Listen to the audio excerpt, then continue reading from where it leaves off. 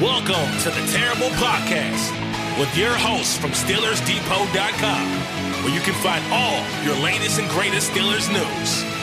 It's Dave Bryan and Alex Kozora, always lit, talking Steelers.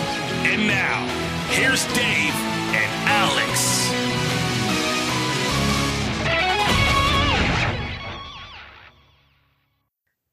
Welcome to the Terrible Podcast, Season 14, Episode 75. He's Dave Bryan. I'm Alex Kozora, SteelersDepot.com. Thanks for being back with us here this Friday. Steelers Nation getting ready for Super Wildcard Weekend. The Pittsburgh Steelers and Buffalo Bills kicking off Sunday at 1 p.m. Eastern Time. Conditions a bit unknown for Buffalo, but the weather, needless to say, will not be great up by the lake. And Dave, since our last conversation, not only has the forecast in Buffalo maybe changed slightly, the coaching landscape just in football at large has changed in big ways. Pete Carroll, Nick Saban, Bill Belichick out of their places. Carroll moved to an advisory role, Saban retiring, and Belichick, we don't know where he's going to end up, but it will not be staying in New England. So a lot has happened the last 48 hours. Yeah, football world has changed, has it not?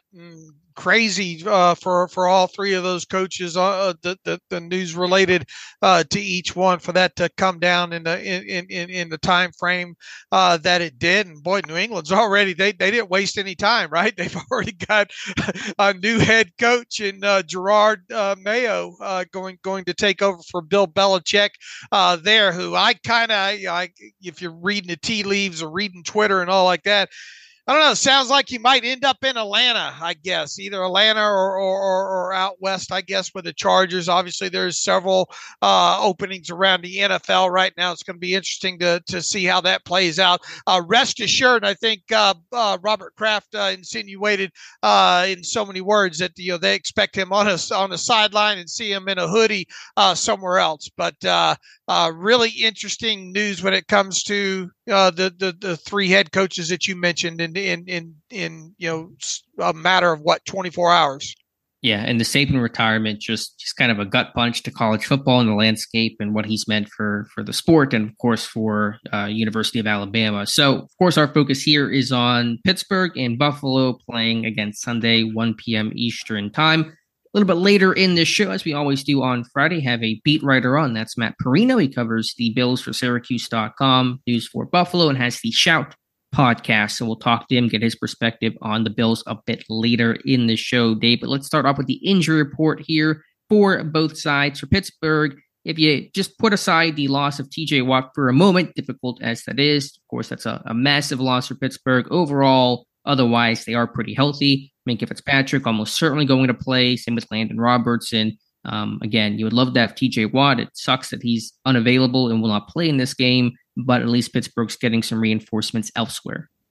Yeah, it's hard to look past that TJ Watt loss, though. But other than that, the play looks like it's going pretty well overall from a health standpoint here. It'd be good to see Minkah Fitzpatrick back on the field for the Steelers on Sunday against the Bills.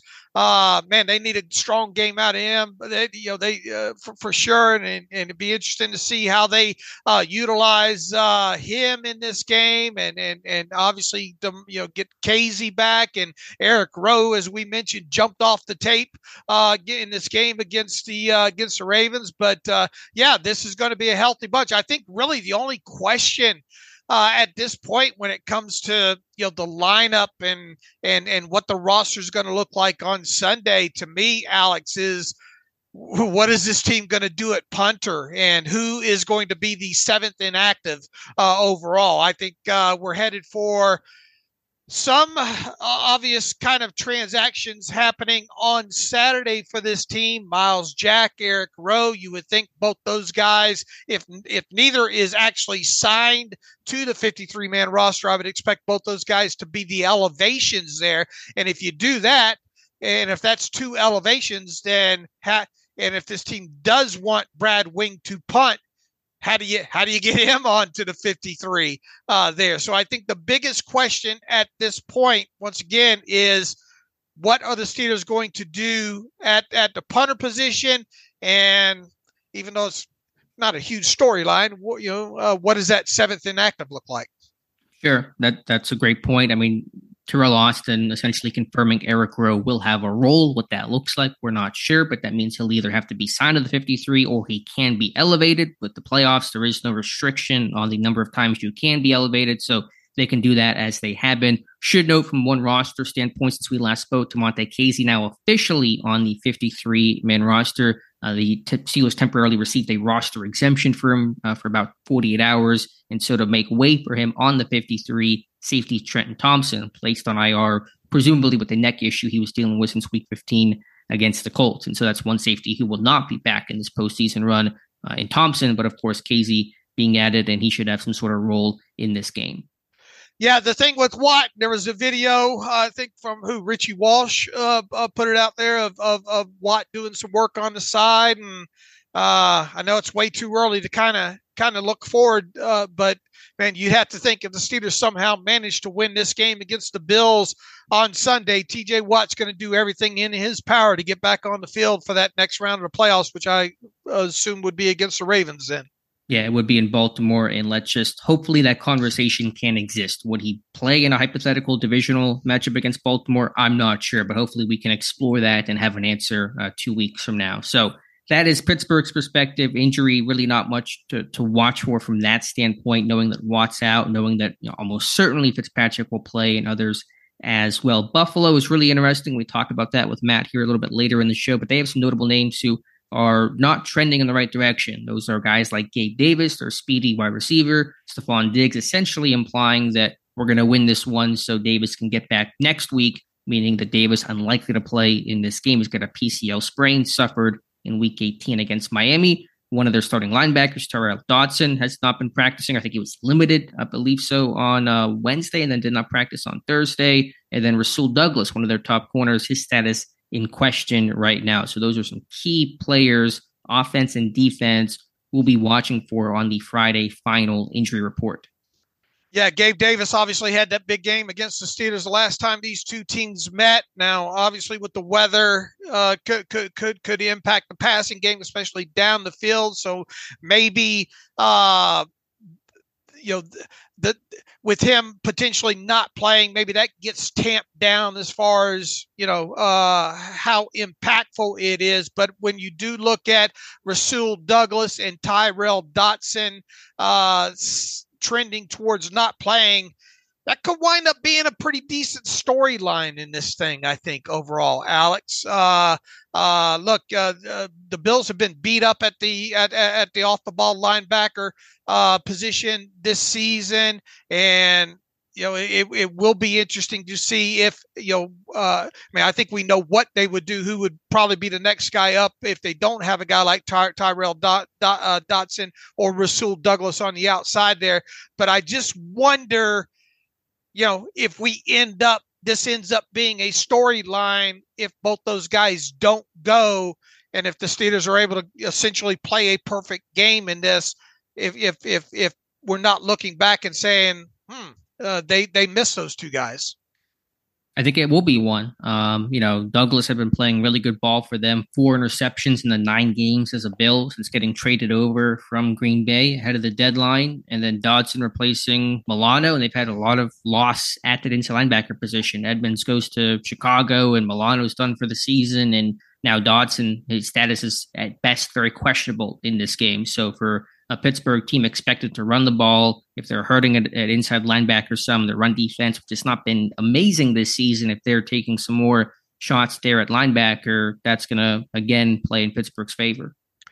And it looks like a little bit, I don't know what's going on, as far as flu season and all like that, but a couple of guys, Dawson Knox, I expect both these guys to play, obviously, Dawson Knox and their starting left tackle, Dion Dawkins, but I wonder if there might be a little bit of a flu bug running around in that locker room.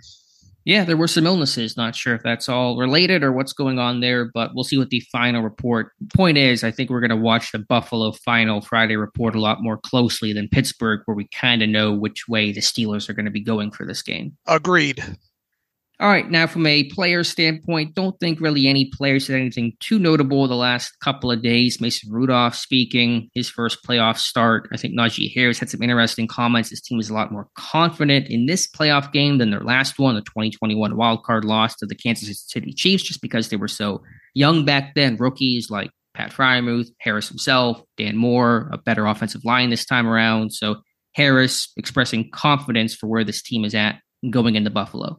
Look, this team knows what they have to do on Sunday there. And what did he say? I think we'll have what were some of the quotes that Najee had? I think we'll have something for him, some big plays or something like that. But overall, I think the takeaway from this past week from a player availability media standpoint is this team knows the task at hand.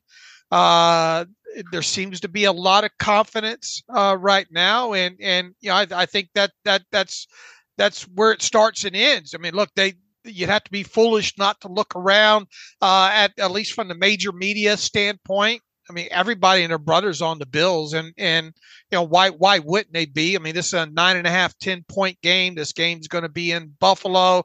Buffalo's been a hot team as of late. I mean, you better have a very good reason to not pick the Bills. But with that said, you know the players see this, and I think I stated the other day, you can bet Mike Tomlin's letting them know about all this. Look, nobody's giving you a chance to win this game. What are you going to do about it here? So. Yeah, back to player availability. Nothing earth-shattering, and that's good. You know, there's no additional kind of storylines. You know, I know Joey Porter Jr. Said some things earlier in the weeks. You know, looking forward to kind of locking up. If asked to do so, a guy like Diggs. But I mean that's standard fare. You know, he says that every week. Yeah, the confidence level that goes along with a young player like that. So I don't think there's really any bulletin board material out there from either side here. And I think the Steelers, know the players know the task at hand here. Buffalo on a 5-game winning streak, the longest in the NFL. Pittsburgh winning 3 in a row, which is now tied third longest winning streak in the NFL. Yeah, I do my weekly, how the national media is picking each Steelers game post, and usually there's a split between both sides. I've yet to find really one prominent national media member to pick Pittsburgh. Have you found anybody that's given? Some have said it's going to be closer than you think, but that's as far as I've kind of seen the national media come. Yeah, I think when you look at what show is it? Michael Irvin, Undisputed the other day with Michael Irvin and Richard Sherman. They talked about ways that they could see the Steelers win this game and how it might be closer. But I don't think either one of them came right out and said, I think the Steelers will win this game. Just watched ESPN's Get Up this morning, and all 4 of those guys picked the Bills. If you look at the weekly NFL.com panel, of 10, that was a clean sweep of the Bills. So by wide margins, I think, in most cases, at least. Yeah. So it is come game time. It is going to probably be, and we'll see what the NFL Network, Rich Eisen crew and all like that, if there's any lone wolves in that. But I think, you're right. Predominantly, and with good reason, Sure. The Bills are the heavy favorites across the landscape here. Yeah, it's still 2 versus 7 seed, and so you would expect in most national media predictions the 2 seed to be favored, and Buffalo has earned that right from winning the AFC East and going on a great run to end the year. So we should also address the elephant in the room. The weather and the forecast still seems a bit up in the air in terms of the specifics for this game, but as we kind of mentioned top of the show, it's not going to be good. It's going to be cold. The wind chill is going to put things around 0. There will be a lot of wind, gusts up to maybe 40, 50 miles per hour. Snow is kind of the one thing I'm not sure how much they're going to be getting up in Buffalo, maybe a couple inches, maybe more, maybe less. It's a little hard to say. There was a report / rumor about the game potentially getting moved. The Steelers shot that down. There's no credibility to that. And if that was going to happen, it'd have to get made by like today, because Pittsburgh's, I assume, will be traveling to Buffalo on Saturday, tomorrow. So pay little mind to those kind of reports right now in terms of the location of the game, but the forecast will obviously have a heavy impact in how this game looks and plays out. I tell you what, I'd much rather the Steelers play the Bills in that kind of weather than a nice October day, I guess. I think the elements or potential elements of this game help to some degree level the playing field, so to speak. This at least appears to be setting up as a who can run the football the best and not make mistakes in the elements. And look, look, Josh Allen can throw the football, right? He's got a ball that can probably cut through some of the wind. But might you reach a level where it comes to the wind impacting this thing where it's not wise to throw the football down the field? I think you could see a lot of short passes in this game, and I think that's another kind of equalizer here when it comes to the Steelers. So, looking at it, at least where we sit right now, where several of these forecasts are out there right now, I tend to put advantage Steelers on this. I do as well, and I think Eddie Faulkner, the interim OC, had the quip of our game plan's not changing. Not that we're ignoring the weather. Our game plan is to run the ball regardless of what the weather is. But I think if it does, the old snow tires to put on Najee Harris and Jaylen Warren and maybe kind of slow the game down and maybe eliminate some of the big play and speed that the Buffalo has in their pass game, that does work. But, I had the stat yesterday that since week 12, the two teams with the most rushing attempts in football is Pittsburgh number 1, Buffalo number 2. Now they do it in different ways, and of course Josh Allen and some of the scrambles will count, but there's a design run game with Josh Allen, no question about that. And James Cook's had a really strong season, so Buffalo's no stranger to running the football, and they're a team that certainly can play some power football as well. Agreed. You can bet Josh Allen will have his snow tires on, and that's going to be an important factor in this game. And I don't want to get too far deep into our breakdown and all, but I mean, if you get that guy in a short yardage situation, you might as well get those guys to start moving the chains. Very effective in the quarterback sneak and kind of their version of the tush push. And I mean, he's such a big guy anyway. And with the footing, in other words, you better keep them out of third and short, fourth and short type situations, because if you don't, that's automatically probably going to be a first down for them. And then there's just the scramble ability, and he's not a guy that's going to take off with the football and immediately look to, once he gets past the yard marker, slide down. He is going to try to bulldoze you. He's a big guy. We saw a key third down, I think, in that in that game against the Dolphins. Quarterback mobility when it comes to the Buffalo Bills and Josh Allen, regardless of the weather, is a factor in this game, and the weather's not going to change that. No question about that. So let's get into the coordinators mentioning Eddie Faulkner, Terrell Austin, speaking as they normally do for a Sunday game on Thursday. Again, I think both of them were, not saying a whole lot, and that's probably the right approach this week. Just let the play, do the talking, get focused on this game.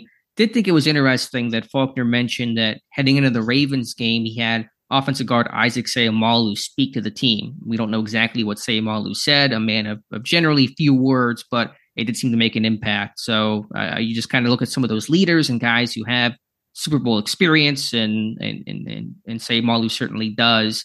That's interesting, and I wonder if that played some sort of role in kind of seeing the way this team approached the regular season finale. Yeah, look, he's got some playoff experience, right? And a man of few words. When a man of few words does speak, it's probably a good idea to have your ears open and your mouth shut. If Isaac Seumalo was talking to me, I would listen to him. Me as well. And you want to talk about a guy that's no nonsense and playing through something, injury and all like that, being effective on top of it. That's probably a good idea. Once again, it goes back to playoff experience. I don't know if you saw, I put out on Twitter,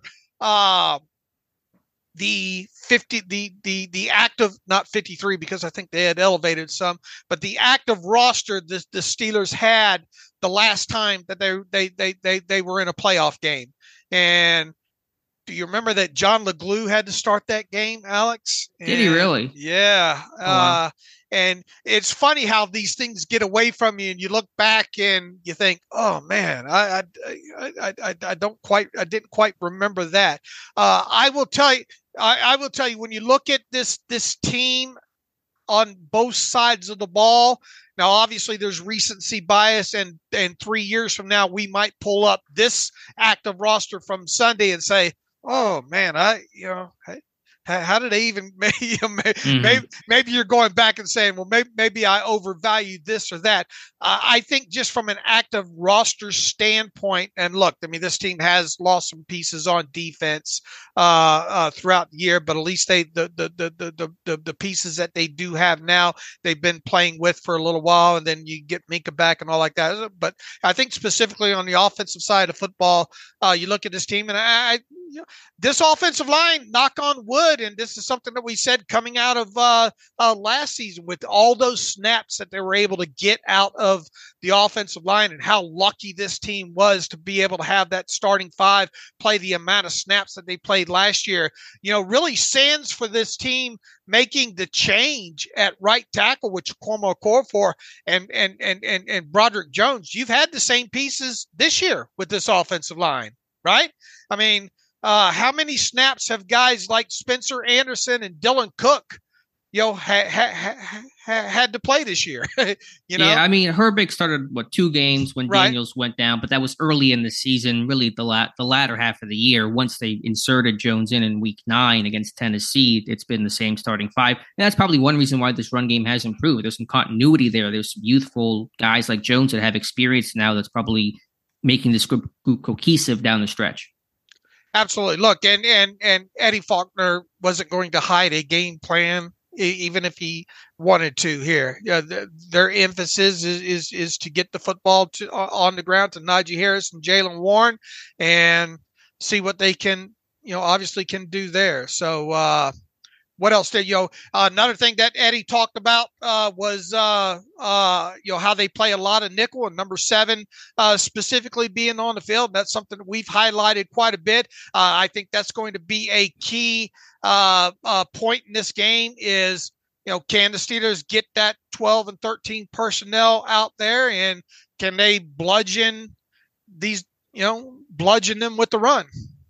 Sure. We'll be talking about that more in the preview of this game. That was one of the first things that came to mind for me, I think, on our Monday show when we just found out they're definitely going to play Buffalo. Here's the scenario. Here's when the game's going to be. And I remember Johnson being one of those guys that never comes off the field. He's played 89% of the Bills' defensive snaps this year. He's had 7 games in which he's played every single snap. So as much action as you're going to see from a nickel corner.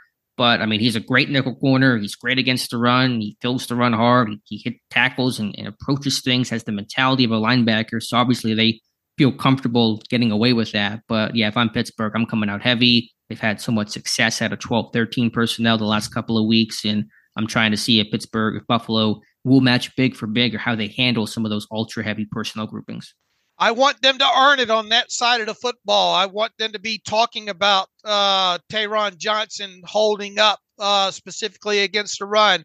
We'll see what happens with Tyrel Dotson if he doesn't play. Can a guy like Balen Spector fill in for him and fill in admirably? Plain and simple. The talk coming out of this game, to me, I think if the Bills win this, should be, man, that defense really handled the Steelers' run, and they got them away from that run either via the scoreboard or just the ineffectiveness of it.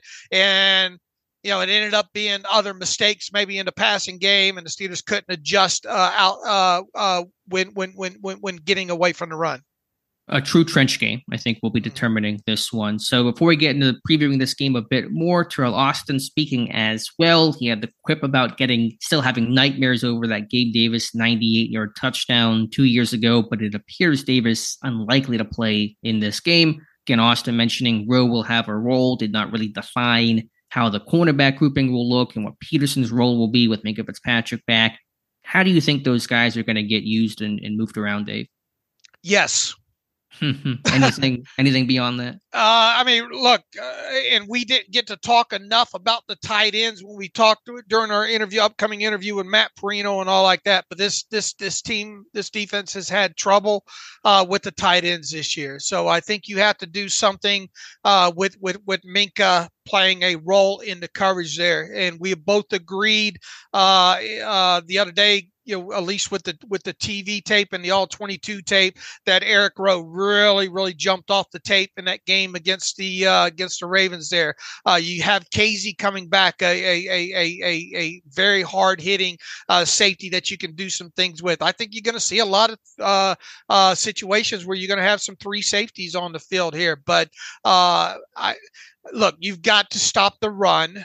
So whatever that looks like with the bodies that you have to put out there as far as the safeties go, and then more importantly, I mean, you're going to have to match up Joey Porter, obviously, probably on Diggs, and give him maybe a little less safety help in that, so that you can focus on the tight ends. If you want to talk about how Buffalo, a talking point of Buffalo coming out of this game with the win, it would probably revolve around, well, they were able to run the football and they were able to get the football to their tight ends down the middle of the field for an explosive play or two, and God forbid a touchdown or two in that situation. So, I mean, I think in so many words, Austin said that they're going to find a way to get all those guys on the field. So I think at some point you're going to see all 3 of them on the field. I think so too. I think if they're going to take advantage of the newfound depth they have with Kazee's return and Fitzpatrick being healthy, et cetera. And yeah, I mean, Kincaid's had a really strong year. Their tight ends, Buffalo, they have 11 of them combined in terms of touchdowns. Pittsburgh's allowed 7 touchdowns to tight ends this year, most of them coming over the last 6 or so weeks. And so that's going to be, one of those key matchups to watch. Let me phrase it a different way. Pittsburgh comes out in their base 3-4 defense for the first snap of the game, hypothetically. Who are the 2 starting safeties in this game? Yeah, that's a great question, Alex. I can offer my answer as you kind of mull it over. I'll say, and you're right, it probably matters less than we're going to spend the time to talk about it, because they're all going to see playing time and have a role. But I think it's Minkah Fitzpatrick at free, Eric Rowe at strong safety. I can still see Patrick Peterson playing some outside corner and base in this game, especially with Gabe Davis, we assume, not playing. And they still have speed elsewhere, but he's one of those top speedster home run hitters. But I think Peterson could still get a couple of snaps on the outside before playing a lot of slot and some safety rotational stuff and sub packages. Yeah, I think the thing, and here's the confusing aspect of it, is Kazee has missed this bunch of games, right? So how integrated is he into some of the things that they're doing now, and then also the communication aspect. You've gone a couple of games now. So many words. You could say the same thing about Minkah, but Minkah's really kind of a quarterback back there anyway. But and the other aspect of this is just the way Eric Rowe has played. Yeah, he's played well, and I not only in the passing game but against the run. So. I think the biggest question is how do you integrate Kazee into that more? I think in dime packages. I think he's going to be your dime defender, which was before all the safety started going down. That was kind of his role, initially in the season. So when it was Neal, I mean, they were doing some rotating where Neal was kind of more your base guy, and then Kazee would come in sub packages, but that's my assumption, I think, because he has missed some time, as you said, and Rowe has played well, and Rowe's got some more size. I mean, Kazee can hit. I mean, there's no question about that, but he's not that box type that Rowe is. And so I think Kazee in those 6DB situations will be ideal for him. What about the Eric Rowe familiarity factor with what Buffalo does?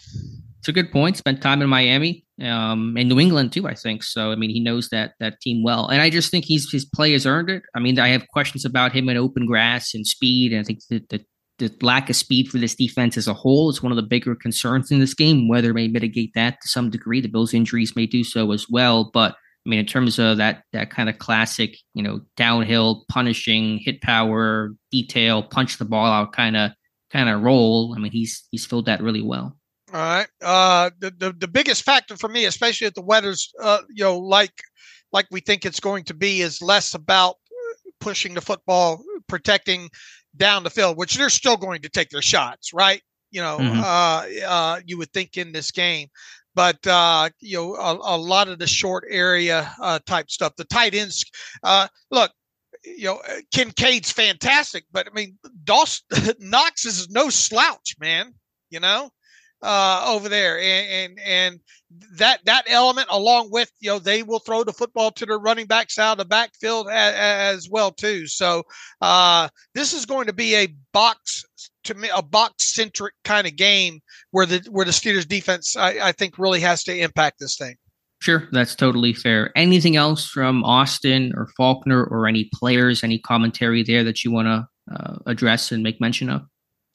No, I think we hit most of it there as far as the important stuff, even though both of them did talk a little bit. I mean, look, they and what else are they going to say? This team has confidence in Marcus Golden and Nick Herbig. Those are some big shoes. It will be interesting to see how both those guys are utilized along with Highsmith. I expect there to be a rotation, all three guys to play on both sides.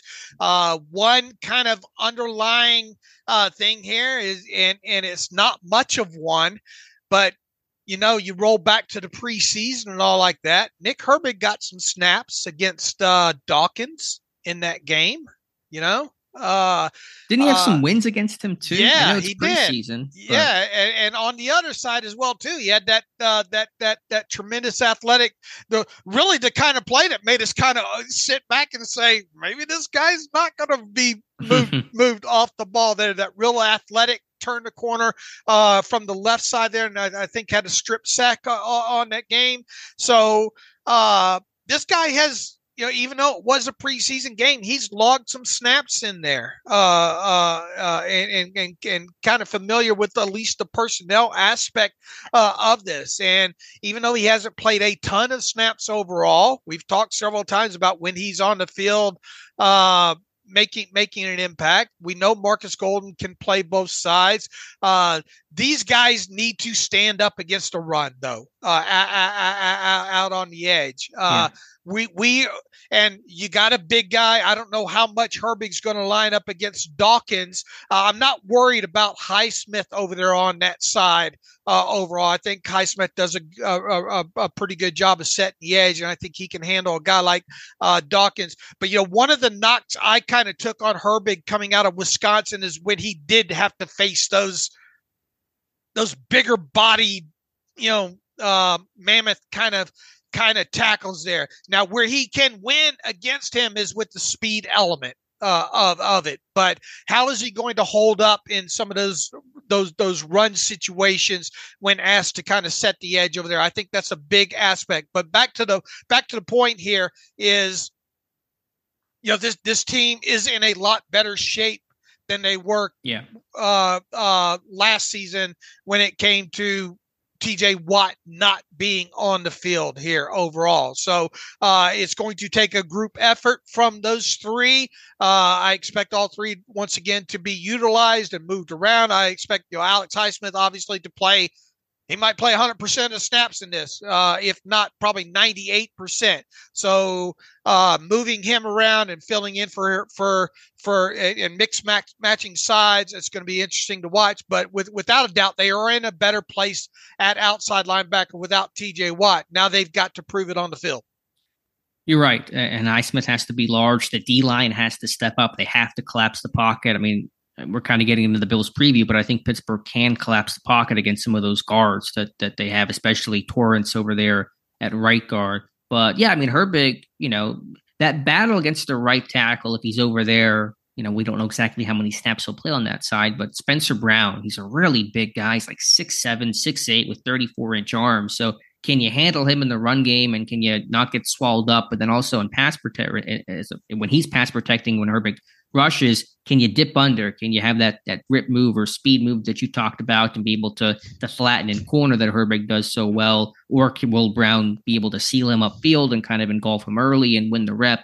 That's going to be pretty critical in this one. So that'll be a really interesting matchup to watch. I think the snaps that Herbig gets on Spencer Brown. But yeah, I mean, obviously the pass rush has to be there. It can't be as invisible as it was when Watt went down last year.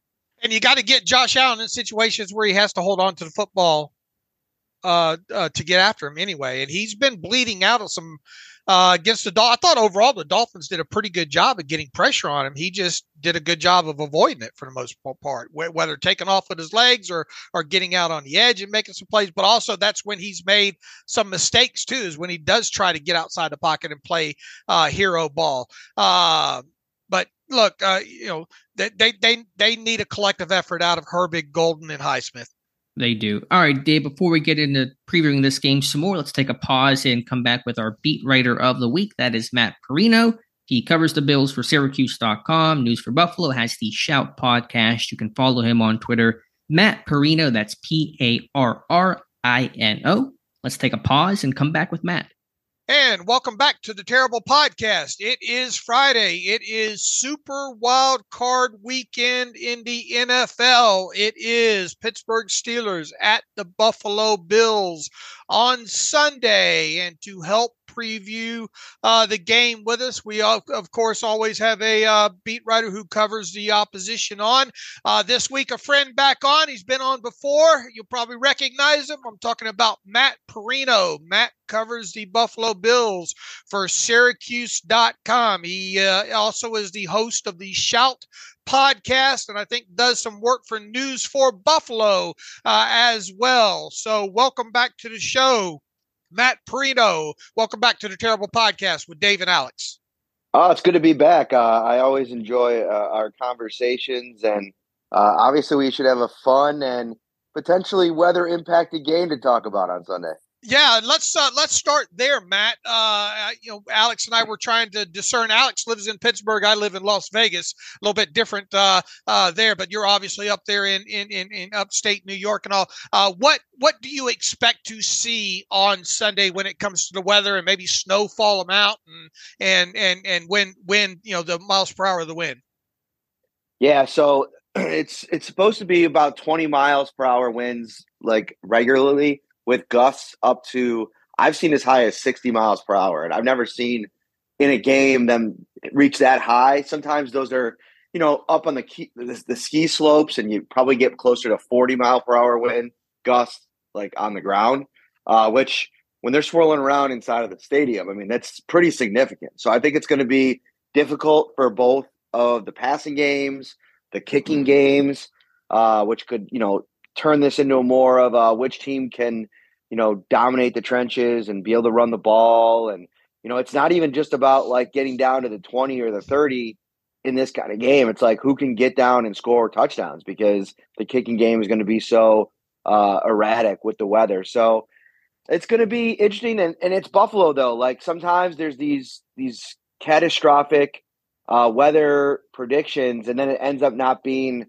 the same. It's, lake effect snow, as I'm sure Alex knows, like, it's very temperamental. That it depends on where the band sits when it hits. So we won't really know until Sunday, but there's a chance that it could be like really bad. We're getting a 2-for-1 today, Alex. We're getting a meteorologist along with some sports here for sure. Let's go to the Bills injury report next. Now, look, obviously the Steelers are impacted, not going to have T.J. Watt for this game, and that's obviously a big injury. But when you turn things around, look at the Bills injury report here, and I think even Stephon Diggs kind of hinted during his press conference yesterday that the Bills are unlikely to have Gabe Davis, who injured his knee against the Bills there, and Davis obviously hasn't practiced these first 2 days, and I think Tyrell Dotson, their linebacker there, who injured a shoulder against the Dolphins, doesn't kind of look like he's going to go as well too. Rasul Douglas, the cornerback, I think was injured against the Bills, doesn't look like he's going to go. How do you see that shaking out on the Bills side when it comes to injuries? And I guess Ty Johnson, even though he's kind of, I think, third on the running back list, dealing with a concussion. I think he's done some kick returning for them on top of it. So give us a little bit of a preview of how you expect this to shake out on the Friday injury report. Yeah, so I think you're pretty on the money there. I think Douglas, Davis, and Dotson are definitely trending in a bad direction. And listen, I'd say Douglas of the three is the most highest profile player, the most impactful player that they'll miss. And that's crazy to think about. I know from a Steelers perspective, because you remember Gabe Davis having the game that he did last season, but he's just been so hot and cold. And Trent Sherfield came in this last game, and they signed him from the Miami Dolphins last year, and I felt like he fit into the role almost perfectly. He's a great blocker, which is what Gabe Davis is really known for. And some of the stuff that the Bills are doing in the passing game with Davis out, I feel like it pushes the emphasis a little bit more towards Dalton Kincaid, their rookie tight end, who I believe they want to continue to get even more involved in the passing game. And with those targets, Gabe Davis is second on the team in targets, not there. You don't have to feed Trent Sherfield. You can now spread those among Dalton Kincaid, Khalil Shakir, their really young second-year receiver. He's been really exciting this year in a limited role. I think it was Ben Solak from The Ringer put out a stat last week that Khalil Shakir, he ranks number 1 in the NFL in percentage of receptions that have gone for either a first down or a touchdown this season. And so he's a guy that I think the Bills want to get more involved. And with Davis out of the picture, that's what they can do. On the defensive side, they're going to go with Balin Spector, most likely, second-year guy out of Clemson, just like a firecracker of a linebacker, very inexperienced. He's been trying to get up to speed on both positions, the middle linebacker position and on the outside. And then they have Dane Jackson, who to me is like the modern version of Levi Wallace in this defense, like a guy that, a late round draft pick. Levi was an undrafted guy, but they can rely upon when they need him. But there's always seems to have been better options and guys that, that they can play, but they're not available. So Dane Jackson will get the call. He's a really good tackler, which I think you'll need in this game anyway. Before I turn things over to Alex here for his first set of questions here, both these teams, turn loose their offensive coordinators during the season, and boy, things have turned around specifically for Buffalo over this run here. And Alex had the stat last night. The NFL's most rushing attempts from weeks 12 to 18. The Steelers 231, I think, are tops, and Buffalo is second at 220 rushing attempts. So both these teams have focused on running the football since turning their coordinators loose. Talk a little bit about, if you will, the kind of the metamorphosis or what you have seen with this offense since Dorsey went out the door here. Yeah, I think a lot of that is Joe Brady taking over the job, seeing that there was a change made. I mean, the Bills threw the ball a lot through 12 games, and I wonder how much this is in Sean McDermott's philosophy or imprint kind of getting stamped down on this team. And Joe Brady is a guy that I think even tried to run the ball in Carolina a bit. And I think you have to have multiple pitches when you get to the playoffs. I mean, if you're just throwing gas, and obviously the fastball for the Bills is their passing game, teams are going to figure it out. Teams are going to figure out a way to stop it. So I think that they've tried different variations of their run game. They're very creative with how they run. They've run out of they've run out of offset fullback. They've run out of shotgun pistol. They do some jet sweep stuff, not as much as in years past. I thought that Brian Daboll, he really mixed things up in the motion game.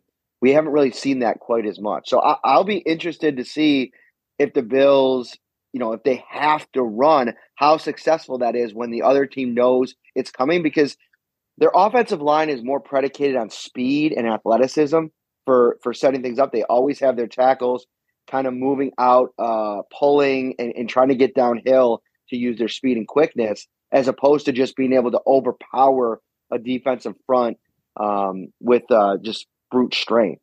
So they've definitely tried to run it a little bit more. They have Leonard Fournette, who, I think he played his second game last week. So he's very fresh. I wonder if he doesn't get deployed in a heavier role alongside James Cook, especially if it's tough sledding out there.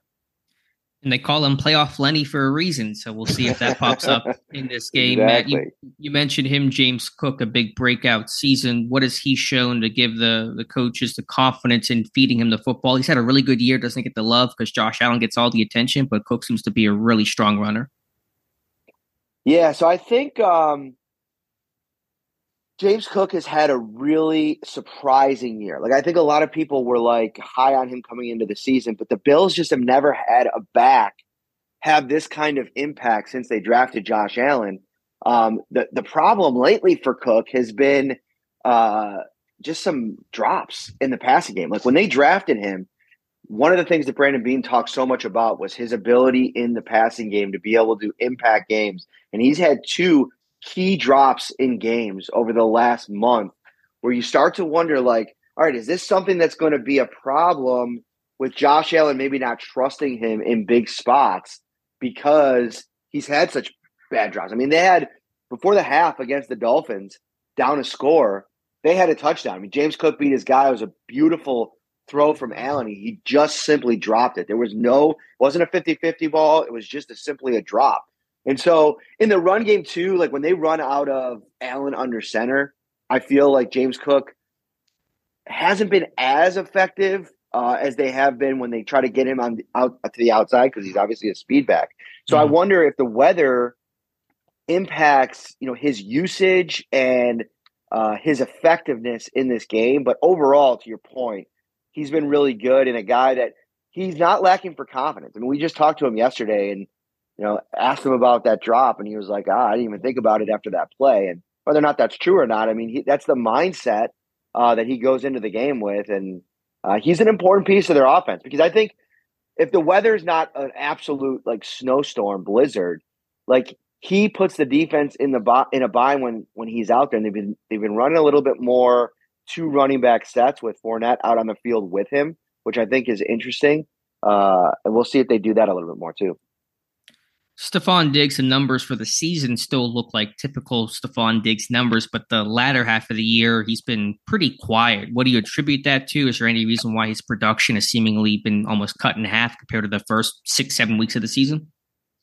Well, lately it's been because they've missed on a couple deep balls. I mean, the last 2 weeks, Allen underthrew him against the Patriots. It would have been a 70-yard touchdown, and it just fell into the back of the defensive back. Then this last week, he beat Jalen Ramsey in one-on-one coverage badly. Like he was probably 5 or 10 yards down the field, and Josh Allen was feeling a little pressure, but he just skied it. I mean, he put it over, overthrew him. So if those 2 plays hit, we're talking about somewhere around 400 yards receiving over the last 2 weeks and probably 2 touchdowns. So I think that they're just scratching the surface of getting this thing back rolling where people expect. And they've also gone through, to your earlier point, a metamorphosis of their offense where they're running the ball at almost the highest clip in the league. And I don't know if the same opportunities have been there in the past game. They've tried to get Kincaid going and Shakir going, and Dawson Knox returned a couple weeks ago and they run a little bit more 12 personnel. So I think it's just been about trying a bunch of different things. At times he calls himself off the field. He's done that since he's been here, but it's been a little bit more this season. And a lot of people were wondering if maybe there was an injury.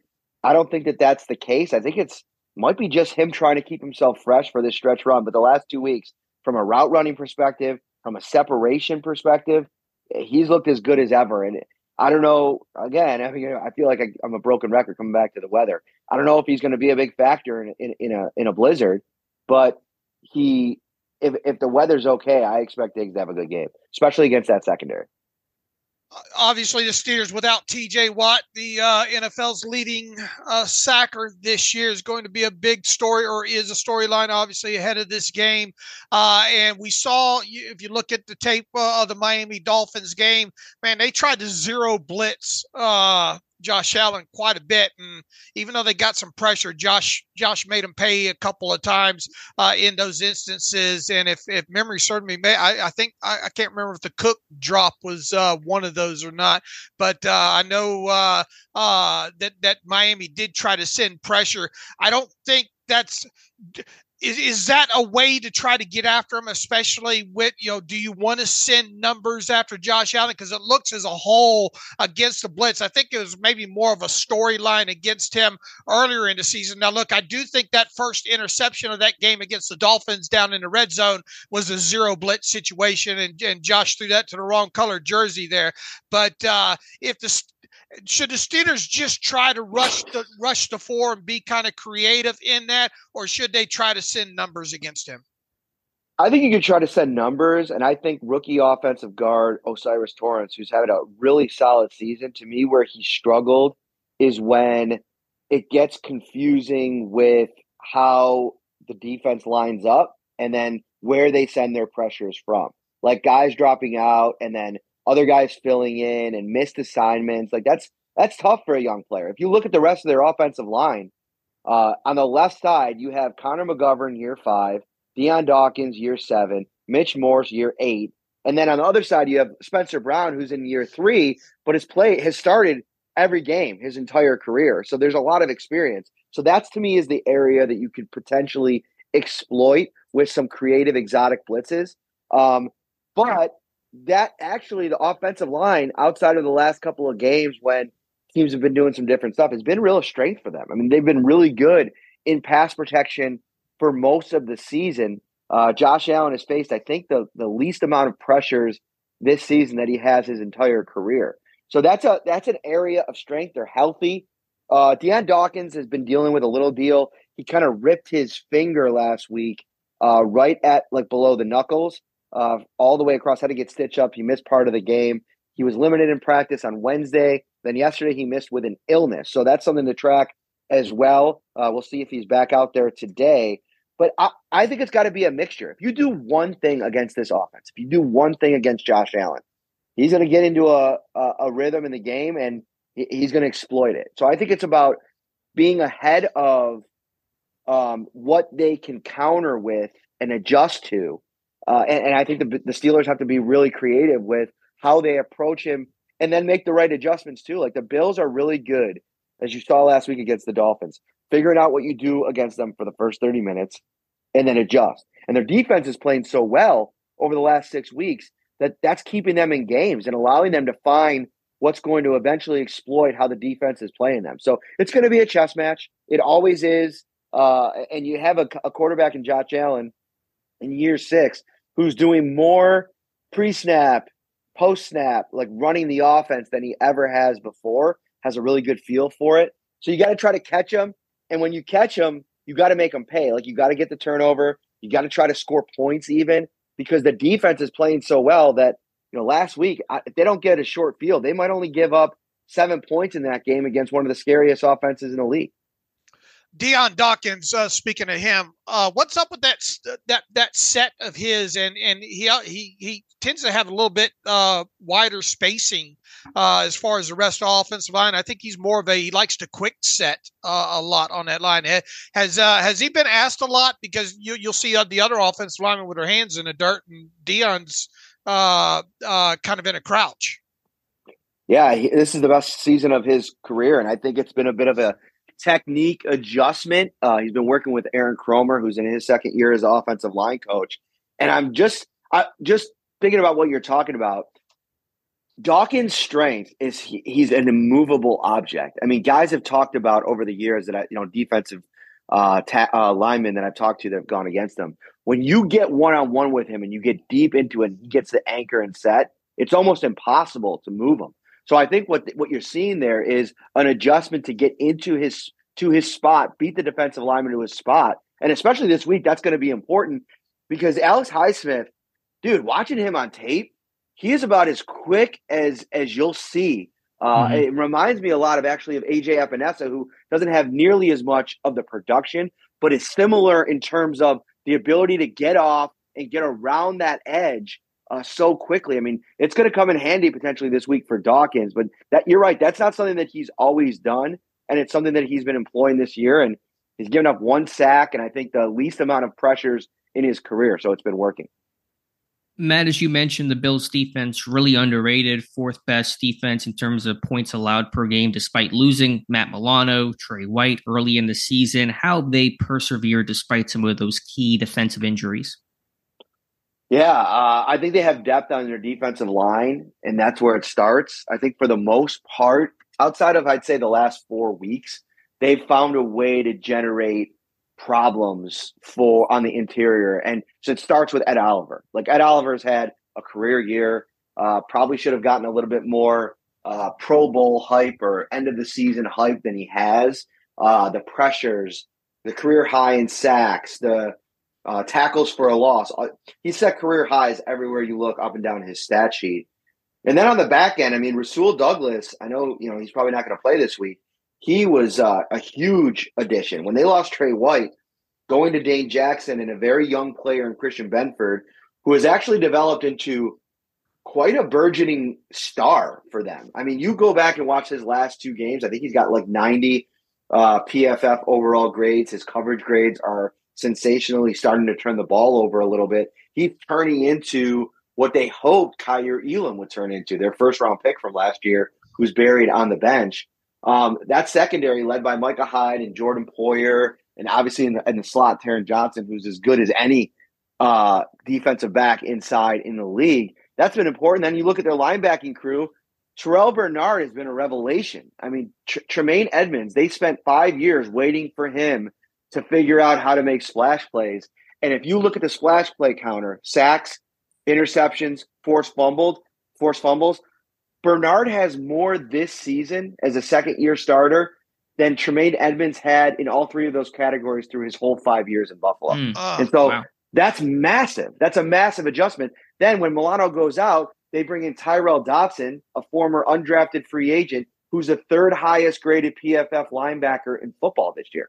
Like, it's wild. They develop players really well. Sean McDermott has finally gotten a really good feel for his defense. He's been more aggressive too. If you notice, their blitz percentage, while not a ton higher over the last 6 games, the effectiveness, how they're landing and how they're affecting quarterbacks has changed dramatically. So he's very creative in how he sends them. And he's got 3 guys who are elite blitzers: Terrell Bernard, Jordan Poyer, and Taron Johnson. And Poyer is playing up in the box much more because on passing downs, they're going to a dime look with Taylor Rapp, who came over from the Rams. And that has been just an absolute revelation for their defense. Yeah, the experience in that secondary of Hyde and Poyer, I mean, those guys have been playing football for a long time. It's going to make this one a challenge. But you mentioned Taron Johnson, the slot corner, and what makes Buffalo so unique is, as you know, they're a nickel team. They're 4-2-5. They're not going to be in their base too much, especially with the injuries at inside linebacker. If Pittsburgh were to go heavy and play their brand of football, 12 personnel, 13 personnel, bring in extra tight ends, do you think Buffalo will stay in the nickel? What will it take to put Buffalo into their kind of, true 4-3 base defense? So I don't see a scenario where they're going to take Taron Johnson off the field because he plays like a linebacker. Like he's such a crazy hybrid that he can go one play and defend Tyreek Hill one-on-one, and then the next play is in the box making a tackle for a loss on a running back. So he's very valuable. The one thing I think that they could throw in is a wrinkle. They could go heavy on the inside and maybe play 3 defensive tackles. They never do that. They've never done that under Sean McDermott. But if the weather calls for it and it's going to be this like grinded out kind of play, like some kind of 5-man front would make a lot of sense. They have Linval Joseph, who's been active the last couple of weeks. I think they could potentially Daquan Jones returned a couple weeks ago. So Joseph's been the odd man out. But Joseph's strength is as a run defender. So I wouldn't be surprised if they have 5 defensive tackles active for this game. Von Miller obviously has struggled to get back to form. And we saw last week a little bit of a glimmer of the player that he used to be on the final drive, where he made a couple of plays and had a really good pressure on what was a near interception on a Tua throw, and thought he had a decent pass rush on the next play too. They're almost holding him out most of the game and just trying to deploy him in the fourth quarter. And I think they're liking that approach, but a lot of fans have been impatient when it comes to Von Miller because obviously $20 million, and it just hasn't been an impact on most games. But I wouldn't be surprised if they try something different depending on how the game plays out. But if it's just a regular weather game and it's not too much affected by that, I don't think they'll go too much away from what they do. Matt, do you expect them to still be predominantly zone heavy on defense. At least try to maybe play some too high safety stuff, and unless the Steelers are able to start running effectively to get one of those safeties down in the box. Is that kind of the way you're expecting this to start out, or will the weather and the Steelers' predicted game plan of just trying to bludgeon them with the run, will we see stacked boxes right out to shoot from this defense?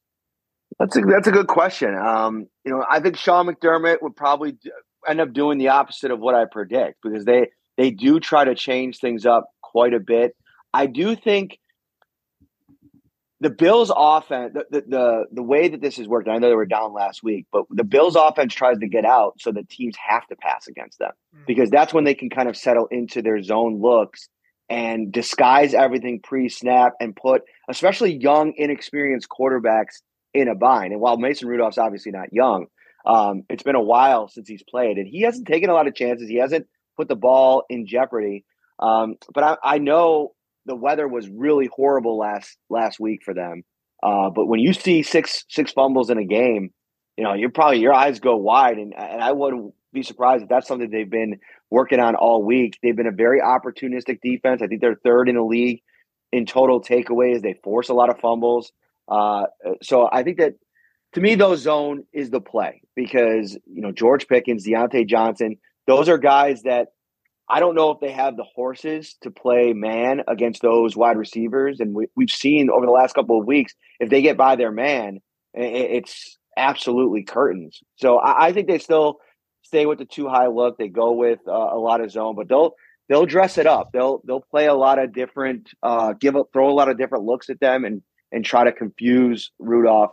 And that's what this defense does so well. I mean, Tua was talking about it last week. It's like you think they're doing one thing, and then the snap happens and they've changed it. I could see Sean McDermott kind of cycling through a ton of different looks for this game. And what's a critical level if this defense does not have Tyrel Dodson and Rasul Douglas? How impactful is that in this game? It's definitely impactful because they've been playing so many snaps, and they've been a part of this defense that's played so well. But they have guys that they can fit in. I mean, Tyrel Dodson was an afterthought. He lost the middle linebacker competition to Terrell Bernard halfway through training camp, and everybody forgot about him. Nobody was thinking about him. Nobody talked about him. So if you would have told me Balin Spector or Dorian Williams, the rookie, would have gone in for Matt Milano when he got injured, I would have said, okay, So he's played amazing, and he's had this unbelievable impact. But I don't think it'll be that big of a drop-off, only because I think, not to downplay Dotson's season, but I almost feel like it's more of a reflection of the scheme and the coaches than it is anything else. So I think that they'll get somebody else in there. They'll have him coached up. Terrell Bernard was talking about Spector this week and said he's been amazed at how keenly he's been studying both positions, depending on where he would be needed eventually, and how prepared he was when he got thrown into the fire against Miami halfway through that game. So Douglas, to me, is the bigger part because he leads the Bills in interceptions, and he's only played for them about half of the season. Dane Jackson, very game kind of player, but not the same kind of ball hawk or even a guy that generates turnovers in the same way. So they'll feel it, but I don't think it's the kind of drop-off. Even with all these guys out, I still don't think it's the kind of effect that you like on the other side with Watt being out. Man, we didn't even get to talk about the tight ends on the Buffalo side of the football with really Kincaid and Knox and, even I think Quentin Morris over there. And the Steelers have struggled against tight ends this year. And, but Alex and I will probably talk a little bit about that in our preview here. Matt, tell me why the Bills, especially with the weather and all like this, why the Bills, why people should lay the 9.5 or 10 against the Steelers in this game. Well, on the road for Mason Rudolph in this kind of environment, it's gone so well for him, right? But this is a defense that really confuses quarterbacks, and it takes advantage of opportunities. And up front, like Daquan Jones, this is going to be his third game back. And when he left the Bills in week 5, he was the number 1 or number 2 graded defensive tackle as a pass rusher in the league. And he's just getting himself ramped back up. So you're going to see a better version of him. You're going to see Ed Oliver on the inside. You're going to see some of these young players. I mean, they're such a good running team, the Steelers, but Greg Rousseau is one of the best young run defending edge rushers in the NFL. And his length is unbelievable. I mean, if he gets off of a block, off of the snap, it doesn't matter if the run's going to the complete other side and it's a wide run. He's going to get down that line and with his length affect the play. So I just think that there's more answers for the Bills in this game. And then offensively, to our earlier conversation, they have run the ball better. And I think they can run the ball in different ways against this team and, utilize what you just mentioned, their tight ends in the short and intermediate area. Khalil Shakir with a larger role. That's where he works. That's where he eats. And even Stephon Diggs. I mean, outside of those long balls, he's really been effective in the short area of the field. And there's been an emphasis on that. I think Josh Allen knows he's got to take care of the football. He had a couple plays last week where you kind of just scratch your head a little bit, and he's that kind of ride. It's a roller coaster every week with him. But the good is so high, so good. And then him as a runner. Josh Allen is a runner. Like if the Steelers somehow shut down James Cook and Leonard Fournette and Ty Johnson or Latavius Murray, you still got to deal with Josh Allen as the runner. And that to me is the ultimate weapon in a game with weather that the Bills still have in their favor. All right, Matt, how do you see this one going on Sunday here? Potentially in a snowy, windy day. How about what do you have as a score prediction here, and what do you think the Steelers need to do to win this game? So I have the Bills winning actually right on the spread there, 27-17. I think that they'll be effective in the passing game, and I know that's way over the total. The total's like absolutely shrunk, but I think the Steelers are going to be able to run the ball a bit. I think they'll be able to score a couple touchdowns here. I think it's probably going to be a closer game than the 27-17. Maybe that's a late touchdown or something like that. But I think for the Steelers to win this game, they got to force turnovers. When the Bills force turnovers, they're not the same team. They play games much closer. And then Mason Rudolph has to absolutely take care of the football and not give the Bills offense any short fields. I mean, that they have one of the best young kickers in the league in Tyler Bass. And I know the weather's supposed to be bad, but he's kicked in Buffalo. He's kicked in the wind. He's kicked in the weather. I think that's a real advantage for the Bills as well. So I think the Steelers just have to play, a perfect game on both sides of the ball and do what they do best, which is not, make any mistakes that allow the other team to just run away with a game and hope that they could be close in the fourth quarter and steal one. All right. Everybody should be following Matt on Twitter/X at Matt Parrino. That's PARRINO. You can read his work at Syracuse.com. Tell us what's going on this weekend at Syracuse.com. And I believe you have a podcast as well. Yes, sir. We'll have you covered at the website. You can find our coverage there. And then the podcast, we already have, I think, 3 episodes up now. We'll have our big preview show Saturday night. If you're coming into town for the game, coming out to Wingnuts. It's one of the best chicken wing places in Buffalo. We do a live show there once a month, and we're doing the live show there this Saturday night. We'll preview Bills versus Steelers. We had a Patriots fan come out a couple weeks ago, and we did the show. It was fun. Fans get to mingle with each other. It's a good time. We're going to watch Dolphins and Chiefs after that. I think everybody listening to this is boycotting buffalo wings right now. Hey, Matt, you're absolutely fantastic. And have been every time you've been on the show. We appreciate the extra time today for this important super wild card weekend matchup. Best of luck this weekend, and we look forward to having you back on the Terrible Podcast sometime down the road. Thanks for having me, guys. And real quick final note, it's okay to come out and have the wings because in Buffalo, we don't call them buffalo wings. They're just wings. Okay. So you don't have to, you can partake in what I think is the best, niche food in the world. I mean, buffalo wings in Buffalo, there's nothing like it. Fantastic. Matt, thanks for your time. Take care, guys. And welcome back to the Terrible Podcast. And again, our special thanks to Matt Parrino. You can find him on Twitter at Matt Parrino, Parrino.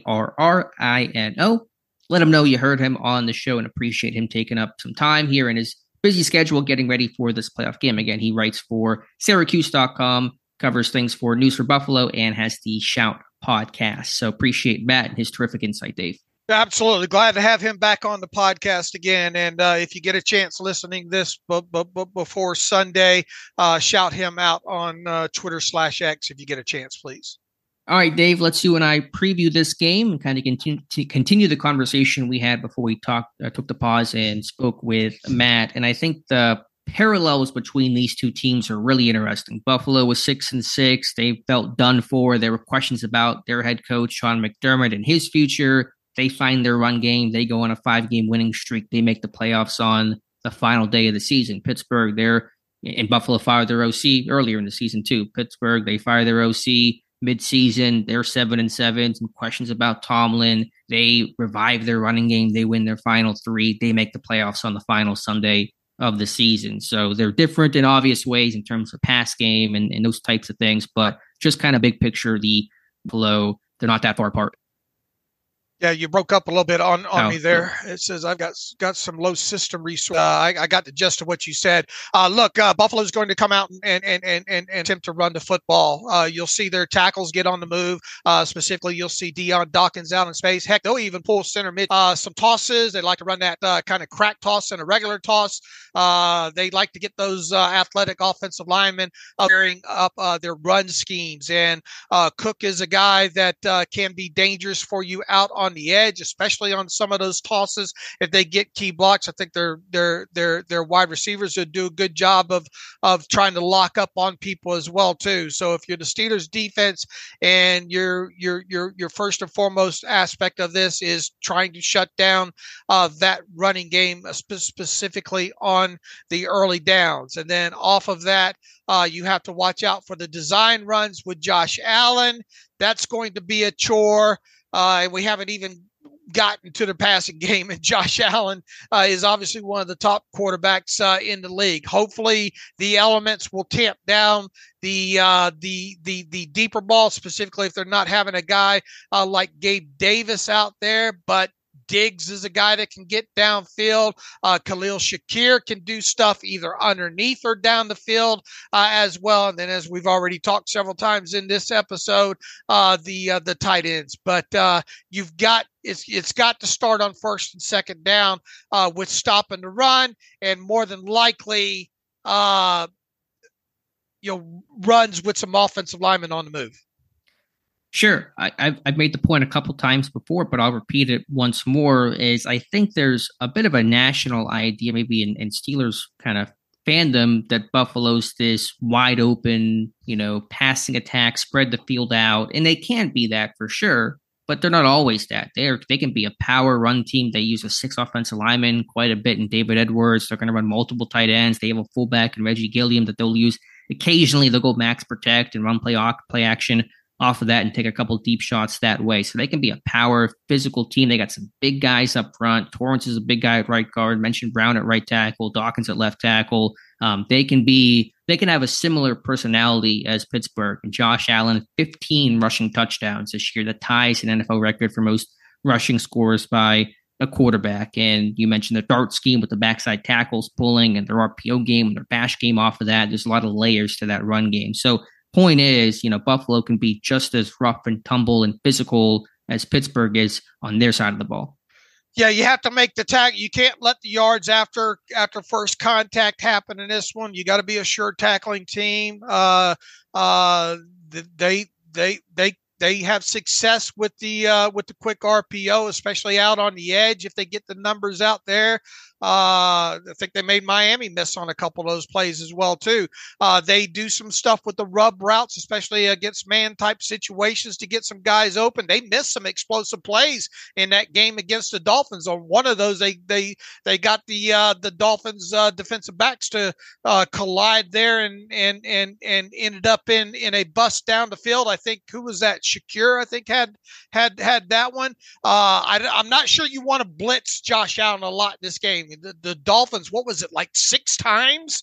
The Dolphins sent 0 blitz after Josh Allen, and I think even that account Cover One on Twitter, who follows the Bills, does a good job saying that Josh Allen's throughout the season made strides when it comes to the blitz. But rolling this thing back, you got to stop their ground game, because if their ground game gets going and they get into those 2nd and 4, 2nd and 5 or less situations, that's when they're more apt to use the play action type situation to open up some of those quick glance routes and all like that. I mean, this is a dangerous offense, even in the elements. But if you don't shut down the run game and let a guy like Cook and Fournette, for that matter, you call him, playoff Lenny there, it will make for a long day.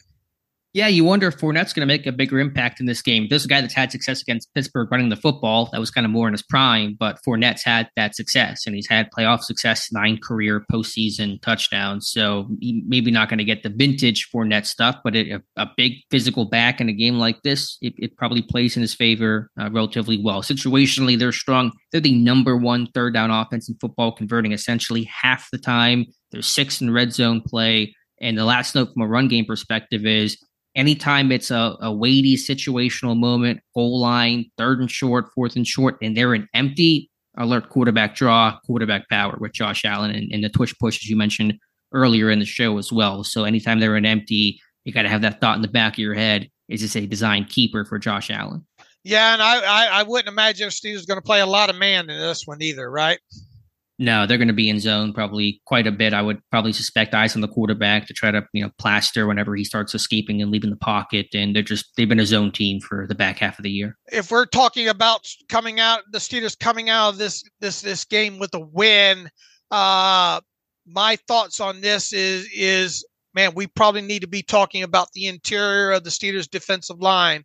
Keanu Benton, it'd be a great time for him to have the single best, and he's had some nice showings throughout the season here, but it would be nice for him to have his best game of the season. Larry Ogunjobi, Cam Hayward, obviously, that's going to be an interesting matchup with Cam Hayward versus Connor McGovern in this one, Alex. If you want to talk about potential weakest a weak link on that offensive line, I mean, of the Bills, it might be both of their guards and rookie Cyrus. Is Torrance a rookie? Yeah, he's a rookie. Yeah, it's Cyrus. I keep wanting to call him Osiris Torrance and make him Irish, but it's Cyrus O Torrance. Yeah, and Connor McGovern, I think could be a weak part in this as well too. Look, they gave up some interior pressures in that game against the Dolphins. Now, once again, the Dolphins did have a concerted effort in 2nd and long, 3rd and long situations, ascending numbers, and I think you have to pick your spots when you do this against him. I don't think you're going to see the Steelers go the entire game and not send numbers after them, but you better choose your spots wisely, because I feel like Josh Allen's been good as the season has progressed against numbers overall. Yeah, I think it's a great point. I think the interior rush has to be there to collapse the pocket. That's going to help the outside linebackers a little bit more. And I think you have some winnable matchups there. Ogunjobi on the rookie, the right guard, or Torrance is going to be one that they can exploit. Or Ogunjobi has to play his best football. It's been a bit better the last 3 weeks, but I want to see more from him. He's got to have a marquee kind of game. Hayward's got to show that bull rush. The Hayward bull rush has not been the same. Obviously, we're dealing with the groin injury, and you expect maybe some rust to him not being 100% healthy, but he's got to be vintage Hayward in terms of that long arm stab and that bull rush that really pushes and collapses the pocket on Josh Allen. Personally, Dave, I would probably blitz a bit more than you're willing to. I think you have to try to almost treat this a little like Lamar Jackson in terms of blitzing, not just to get pressure, but to contain and constrict Josh Allen and make him play from the pocket, which he can do, but of course he is incredibly dangerous out of structure, out on the move, and to try to compensate for the loss of TJ Watt. I think rushing your standard 4 is not going to be the most effective way. You got to mix it up. You can't just do one thing. You said that. Matt said that. There's going to be some safe 4-man pressures with nickel corners and off-ball linebackers that Pittsburgh's been running more in recent weeks. But I think I think Allen's had some problems against the blitz still. He threw that pick pick against Miami on cover zero, Cover right? zero, yeah. Now, I'm not saying you have to go cover zero, but he's had some issues against that and some communication type problems. And, you have to pick and choose your spots, as you said. But I just think sitting back and rushing 4, even safe pressure with 4, you can't do that all game. You got to find some ways to rush 5 occasionally. And look, if you're going to twist and blitz and stunt up front and all like that, Josh Allen is good at finding the escape lane in there. So you're trying to have these 10 sticks up there with the plates on top of them and go back, and keep all these plates spinning. There's a lot to do on the defensive side of football. Not only stopping a run, but in the passing game. Now, look, I'm less afraid of him. To me, I'd like to take my chances with him trying to extend plays outside of the pocket and throwing the football. Now, obviously, that's what he does. That's what he's made his living off. I know, but in these conditions, I think he's more apt to put one up in the air where it doesn't belong.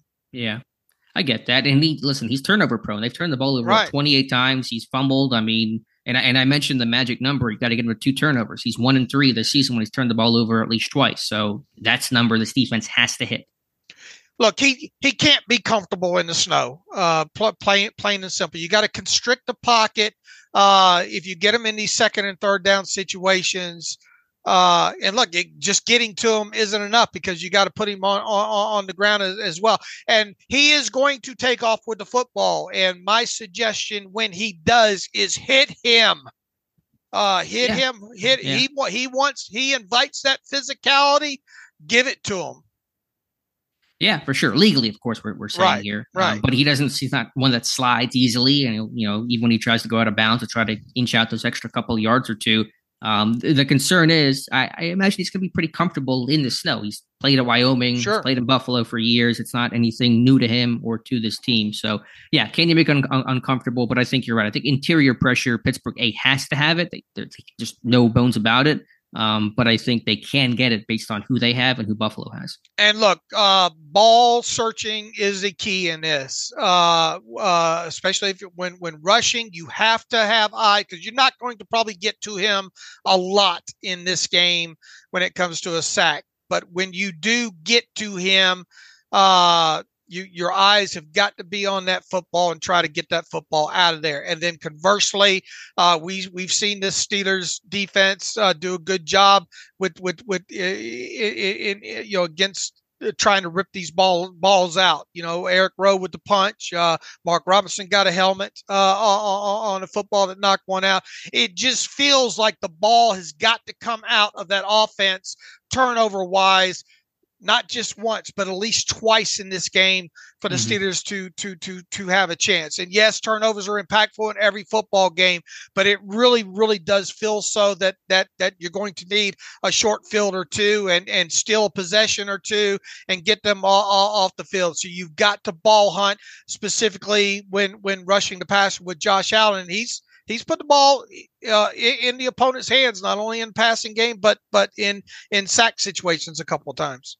Yeah, including once against the Dolphins in that Week 18 win. From a receiver standpoint, I know Diggs' production is not what it was to begin the year, but as Matt said, some really close, just near misses, so to speak, the last couple of weeks. Kincaid, how do you stop Dalton Kincaid, Dave, with the inside linebackers still hurting? I think Minka's going to be on him in some situational football. 3rd down, some people have pushed back on that and said, don't, restrict Minka to play man coverage, let him roam. But I don't know who else is going to try to, match up on a guy like Dalton Kincaid. Yeah, and we've seen the tight ends do work against the Steelers before, and you'd have to think that, in the shorter to intermediate passing game in the middle of the field, you're going to see them try to do that in this game too, especially if the Steelers play a lot of zone, which we both, I think, expect them to do. And then Diggs over there, good luck, Joey. Because quite honestly, you're going to have him on the island quite a bit in this game, I think. And you cannot let any of these wide receivers, and even if Gabe Davis doesn't play, it doesn't seem like he will, you can't let the 7-yard pass end up 40 yards down the field. Yeah, and the concern is with Porter, he's had a really strong season, just the route running, the separation ability of Stephon Diggs, can Porter keep up with that? You've seen Cooper give Porter more fits, and DK Metcalf in some of the short area quick game give Porter some fits. And so when it's that kind of backyard fight against D-Hop or some jump ball situations or real contested moments, Porter wins those. That's his calling card. Can he handle some of the different alignments when Diggs is lined up in the slot? He's even in the backfield occasionally, Diggs is. And so they really do some kind of different stuff with him. I'm not saying Porter can't do that. He's traveled and he's used to lining up in slots and defending the entire field. But against a real shifty route runner, a real nuanced guy like Diggs, it's going to be a big challenge, as Terrell Austin indicated. Can't let this team down in the red zone, especially the low red zone. They're very, very effective down there. They'll run that RPO glance route with that. They will leak these tight ends out on you. They will run rubs down in there for easy touchdowns. So not allowing them down in the red zones, low red zone specifically, has got to be a focus point. The best defense that you can have probably in this game, especially with the elements that we are expecting, are 75-yard fields. Yeah, and a really healthy offense on Pittsburgh that keeps Josh Allen on the sideline. That might be your best defense, might be your offense in this one. So probably a good time to transition to the Buffalo Bills defense, which for my money has been underrated this year despite all the injuries that they've had. They're the 4th-ranked scoring defense in football. They take the ball away at a really high clip. They're really aggressive, attacking. They swarm to the football really well, Dave. I think just the way they play, their attitude is really impressive on tape. What are your first impressions when you watch this Bills defense? Got to run at them.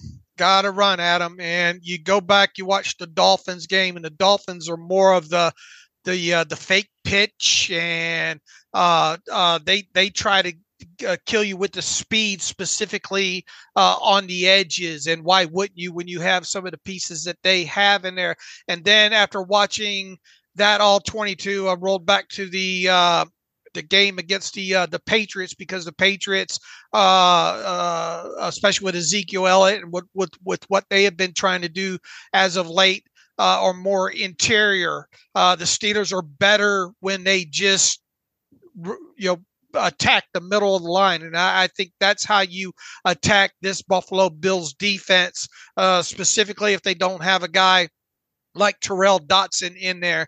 Overall, you have got to get your 12 and 13 personnel out on the field and win the way you have won these last several weeks. You have got to manhandle them, especially if they're going to run a lot of that nickel defense out there against them. You have got to force your will on this defense in the running game, between the tackles. Yes, you can make some waves with them, I think, with some of these Zorro tosses and all like that. So you're obviously going to have to mix them in there. But boy, I want to see some power. I want to see some inside zone. I want to see these offensive linemen getting to the second level and getting on some extra bodies. If you look at this Bills defense as a whole, when it comes to 10-yard runs, specifically over the last several weeks, they can be run on, Alex. Mm-hmm. And I think the way you do that is between the tackles with big bodied people. If the Steelers are not able to establish a running game, specifically in between the tackles, it's going to make for tough sledding in this overall. It's that simple. You have to be able to run the football, and you have to not change and get away from the thing. You don't be cute about this. Everybody knows what's coming here, and there's nothing wrong with that. You just have to put it out there and say, stop it. And you go back to that. You can't help but with this being Bills week to roll back to that game several years ago, 2016, against the Bills in the snow, where Le'Veon Bell, man, how many damn times did he run the football in that game? How many was it? It was a ton. It was a ridiculous amount. It was a ridiculous amount of times, and he rushed for 200-something yards in that game. I'll get you specifics here. 38 carries for 236 yards. Now, I don't think Najee's going to have 38 carries in this game, but if you can get 38 carries out of Najee and Jaylen Warren combined, then you're probably going to win this game. Plain and simple here. But this is what the Steelers mentality over the years has been, right? Big bodied backs, physical backs getting into the playoffs, nasty weather, strap them up. Here you go. Try to stop it. Exactly. I put that on a bumper sticker. It's a long bump. It's a large bumper sticker to Sure. put on. It's gonna take up the back of the windshield. But I think you're 100% right, Dave. I mean, dance with the one who brought you. The run game brought you here. I mean, the weather's going to play into that even more. Buffalo, they're allowing, I think, 4.5 yards per carry, in part because they play that 4-5. And again, Johnson, really fun player to watch. Really physical nickel corner. Remember him at the Senior Bowl when he was coming out. He was a small school guy. He had some really impressive reps. And so I don't want to diminish the job that he can do. There's a reason why they stay in that personality. The run defense is good enough. I think they have good team run defense. Run fits are sound, and Poyer can stop the run, and Johnson as well. That D-line is pretty strong, too. I mean, Ed Oliver, I think even Poona Ford. No one talks about Poona Ford. He's a really fun player to watch. This dude's like under 6 foot playing D tackle. He's 5'11" and change, and he's just athletic and stout and a hard guy to kind of leverage and get under. But yeah, they've allowed 53 runs of 10 or more yards. Go heavy, 12 personnel, 13 personnel. Impose your will. Your model of winning is to run the ball, win time of possession, grind this game out, keep Josh Allen off the field. You do those things, you're going to keep it close. You're going to be able to have a chance to win this in the final 5 minutes, to make a play late, to go ahead and win this game. So if Pittsburgh can't run the ball early, often, and effectively, they will not win this game. We have given Tyron Johnson a lot of respect over the years here, and with good reason. I think you recognize him, you're cognizant of him, but you don't be scared of him here. He's got to come out of this game earning his keep, along with those off the ball linebackers. Those, you got to make those safeties. They're probably going to come out initially, maybe in some.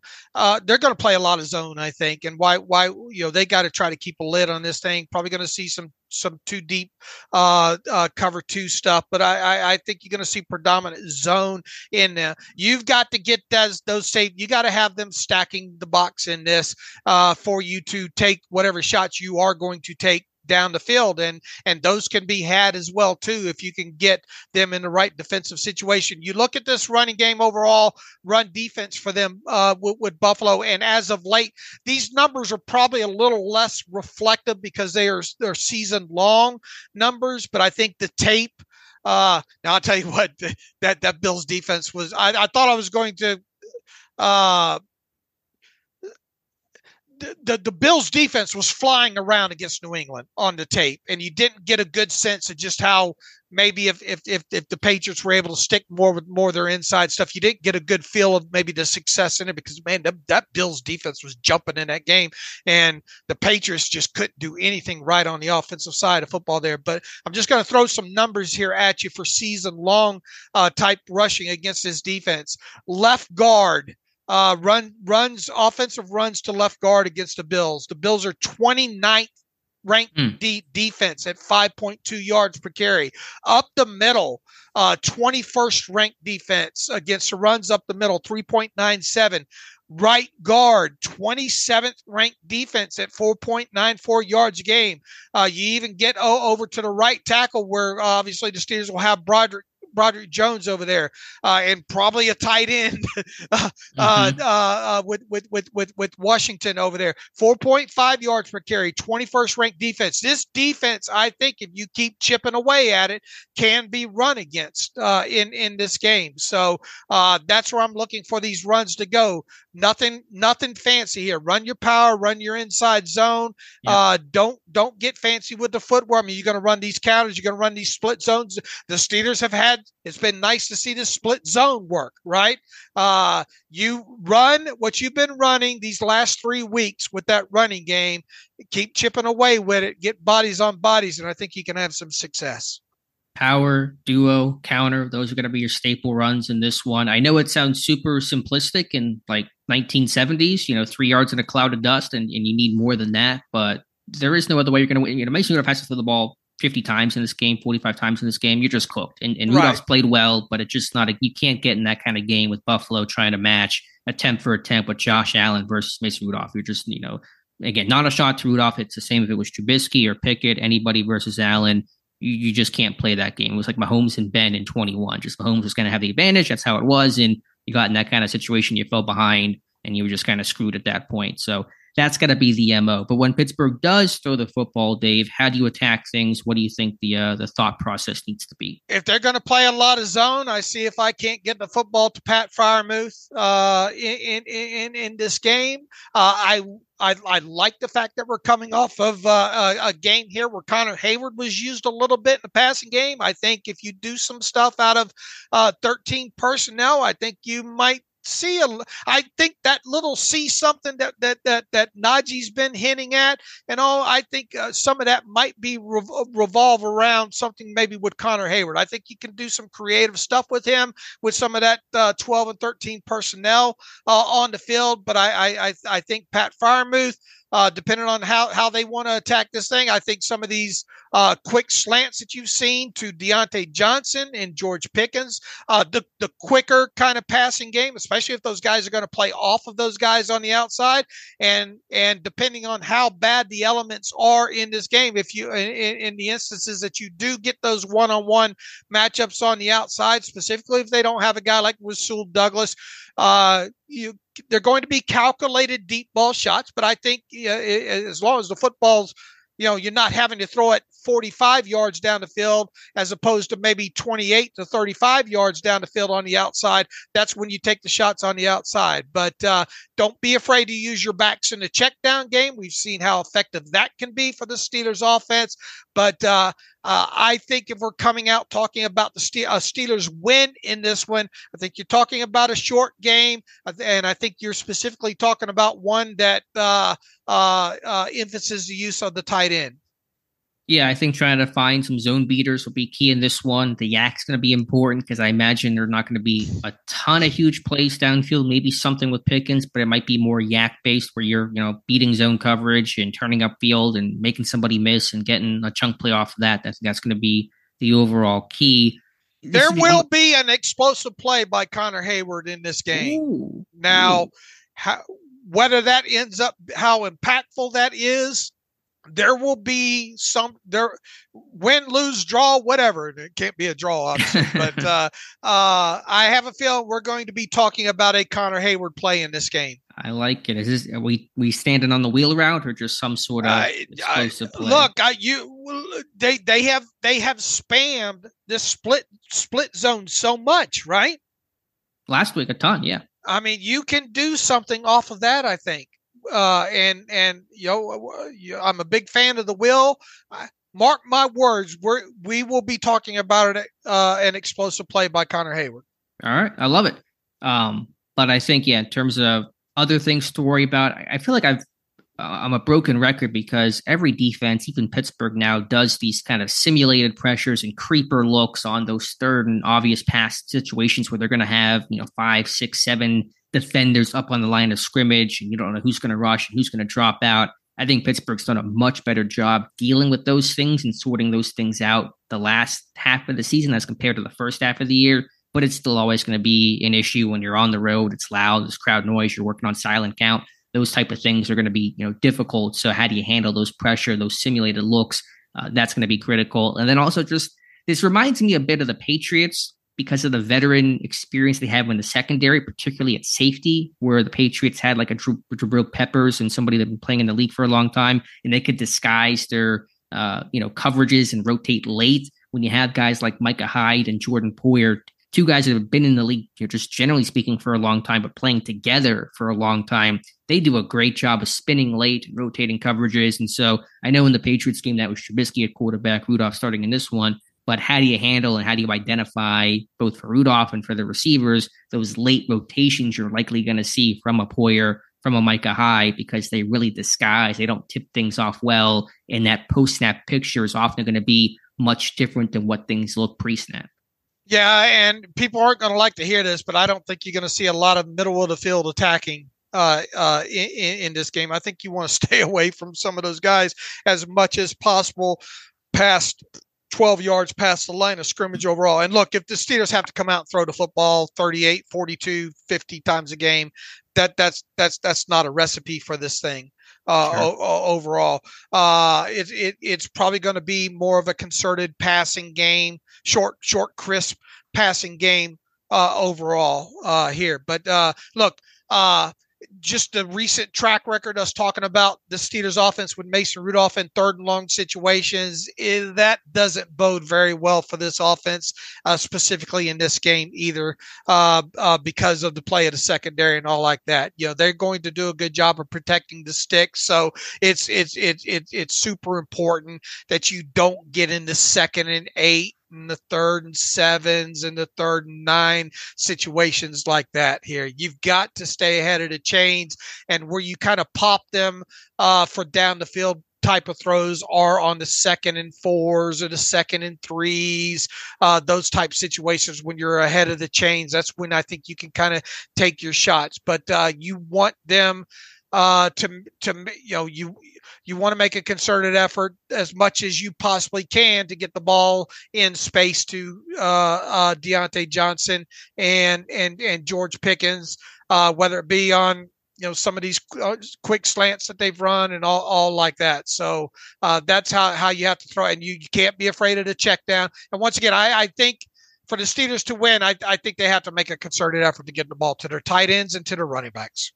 Yeah, and somebody new potentially, Hayward, Washington down the seam. How about that for one attempt? Instead of just the boot game where he's cut his couple of passes this year on. Just a few other notes here on Buffalo more broadly. The punt return, punt coverage, special teams will be so important in this one with the weather. Who can kick in this wind? Who can hold in this wind, snap in this wind, punt in this wind? That's going to be a factor. The Bills had that 95-yard punt return touchdown that really helped them beat Miami. That's going to be critical. You don't want special teams to be able to make a play that changes this whole complexion of the game. Ball security, obviously, but the way that Buffalo just rips and attacks the football with their secondary, with their team swarm defense. They saw on tape how much Pittsburgh fumbled 6 times against Baltimore because of the elements in part, but there's going to be an element and weather issue in this game. So focus on that, obviously. And then just the last stat is, if Pittsburgh can keep this game close, which is how they win 95% of their games, they're going to have the edge. This year, Pittsburgh 9-2 in one possession games, the best mark in football. Buffalo 6-6 in one possession games. Buffalo not typically, but they win a bunch of games by more than one possession, really taking control of things. So if Pittsburgh can keep it close, that should give them the advantage. Yeah, you can't fall behind in this one. And once again, get in a situation where you have to get away from your running game. And Buffalo's game plan is, man, if we can get them out of their running game, we got this here. Can they block a punt? Can the Steelers do something? Isn't their punter coming off of AFC Player of the Week or something like that? And obviously they had the big punt, the Miami out kicked their coverage on that one, and that one got taken. That was a huge turning point in that game. Was that punt return? Because for a little while, it looked like Miami might have them there. Look, this has got to be an old-fashioned, ugly 17-14 game for the Steelers to win it. Yeah, it's the old rock'em sock'em robot type of game. That's what it's got to be. It's got to be a trench warfare game that goes in Pittsburgh's favor. I think there's a path to victory here more than what I think the national media is giving them credit for. I think what Pittsburgh does well, they can do against Buffalo, and the elements and the injuries that Buffalo has plays in Pittsburgh's favor. Now, again, they're without TJ Watt. Pittsburgh is, and that's, the history without, Watt, what this team's success or lack thereof is. But offensively, I think they actually match up pretty well against the Bills. I agree, especially if they're able to run in between the tackles. Don't get cute with this. Don't get cute, especially early. Don't get cute with this thing. All right, Dave, I think we've covered this pretty well enough. So before we make our picks for this game, and I really want to know what direction you're going in, because I have no idea which way you're going to go in terms of who you're going to pick to win this one. But before we do that, and before we make our picks for Super Wild Card Weekend, let's hear from our friends over at MyBookie. All right, gear up, sports fans. The NFL playoffs are here, and it's time to get in on the action with MyBookie. Don't just watch, score big with exclusive boosted odds and huge prize contests that'll have you feeling the Super Bowl fever before it even hits. Whether you're a seasoned pro or ready to roll for the first time, MyBookie is your ticket to turning your sports knowledge into cold, hard cash. MyBookie has the largest online lineup of odds, contests, and Vegas-style casino games, making it your ultimate destination for all type of fun, 24/7, right at your fingertips. If you've been waiting for the right time to get in on the action, the wait is now over. Make your winning move today and sign up at MyBookie. Make sure to use promo code TERRIBLE to claim your deposit up to $1,000. That's right, promo code TERRIBLE for an opportunity to boost your betting power today. Experience the thrill of sports betting right from the comfort of your own home, because with MyBookie, you can bet anything, anytime, anywhere. So do the right thing. Join MyBookie at mybookie.ag today and be part of the winning team. All right, Dave, before we make our picks for the Steelers-Bills game, let's make our pick for the rest of Super Wildcard Weekend. There'll be a couple of Saturday games to watch before Pittsburgh kicks things off on Sunday, and then the Monday night game between the Eagles and the Tampa Bay Buccaneers. Let's go ahead and pick these games. All right, let's see here. Let's start with the Houston Texans hosting the Cleveland Browns to kick off the weekend. The Browns on the road with Joe Flacco laying 2 points on the road against the Texans. Man, this one's tough overall. I mean, I give both teams a ton of credit for persevering. CJ Stroud, rookie quarterback, rookie head coach, DeMeco Ryans, everything the Browns have gone through, obviously. I'll go Cleveland. I think the defense has just been stronger, more impactful. I wonder if they can run the ball and can sustain that. It's going to be a little bit tougher, but I'll go the Browns in this one. This is Schwartz versus Stroud. This is what this is right here. And the way that defense is, look, I think Flacco can be forced into mistakes. We've seen it so far, but because of their defense, they're able to overcome that kind of stuff. And I'm with you. I wonder if Houston's able to establish any sort of running game in this whatsoever. I think they can get a couple of takeaways maybe, but can they capitalize on them against the Browns defense here? I'm taking Schwartz over Stroud in this one. This is what I boil this game down to. So I'll take Cleveland to win this by a field goal. I don't think it'll be lopsided, but I'll take the Browns lay to 2 points along with you there. The Kansas City Chiefs are hosting the Miami Dolphins. This is the Peacock game. But if I found out yesterday, if you have NFL Plus, I think you can get this on the NFL Plus app, regardless of where you live here. So I just want to throw that out there. Dolphins on the road against the Chiefs. The Chiefs are 4.5 point favorites in what's probably going to be an ice bowl, right? They're saying potentially with the wind chill, I think -30 below, something like that. Some crazy, crazy stuff. Yeah, I mean, the easy logic is, can Miami, play in that kind of cold weather? I think maybe they can. I don't want to say that they can't, but and the Chiefs have had their issues in terms of scoring, but I think the Chiefs defense has stepped up, and Andy Reid in the playoffs with some time to prepare. Give me the Chiefs. You know what? I think the Dolphins can win this one. I really do. I worry about that. I've bet 4 Chiefs thinking every week that offense is going to come alive. I worry about their offense in this game. Give me the Dolphins in the upset. I'll take the 4.5 points there. Like it. Let's see. The rest of the weekend, the Dallas Cowboys are hosting the Green Bay Packers. Dallas are 7-point home favorites against the Pack and Jordan Love, who's played some good football, especially after that from that Steelers game on here. What you got? He has, and played well to get them into the playoffs. Dallas at home, though. I mean, Dallas in the playoffs can always be tricky, but at home, that's where they thrive. Give me the Cowboys. Give me the Cowboys lay to 7 points at home. I'm with you on this. The Detroit Lions are hosting the Los Angeles Rams. Detroit favored by 3 at home against the Rams. Yeah, talk about some storylines in this game. First home playoff game for Detroit since, I think, 1993. Of course, Matthew Stafford coming back to Detroit. And this one's tough. I think the Rams have played really good football and kind of quietly done so. I can't go against Detroit, though, for what this game means to the team, to the city. Give me the Lions. I'll go against them. I can. I like what the Rams are doing. Puka, how can you not root for that guy? I think just the experience that the Rams have. I think they're going to be able to run the football a little bit better than most think. I understand the Lions are at home. That's why they're 3-point favorites in this. The Rams are going to upset the Lions on the road. I will take the 3 points there. The Buccaneers are hosting the Philadelphia Eagles. The Eagles are 3-point road favorites in this one. Man, I've been waiting for the Eagles to turn this thing around for the entire last month of the season, and they haven't. I just have to think at some point, though, it's going to click when the chips are down. If it doesn't, then, man, look out. So I'm going to say the Eagles tentatively, but the Eagles all the same. Yeah, man, they got questions on both sides of the football there in Philadelphia, but I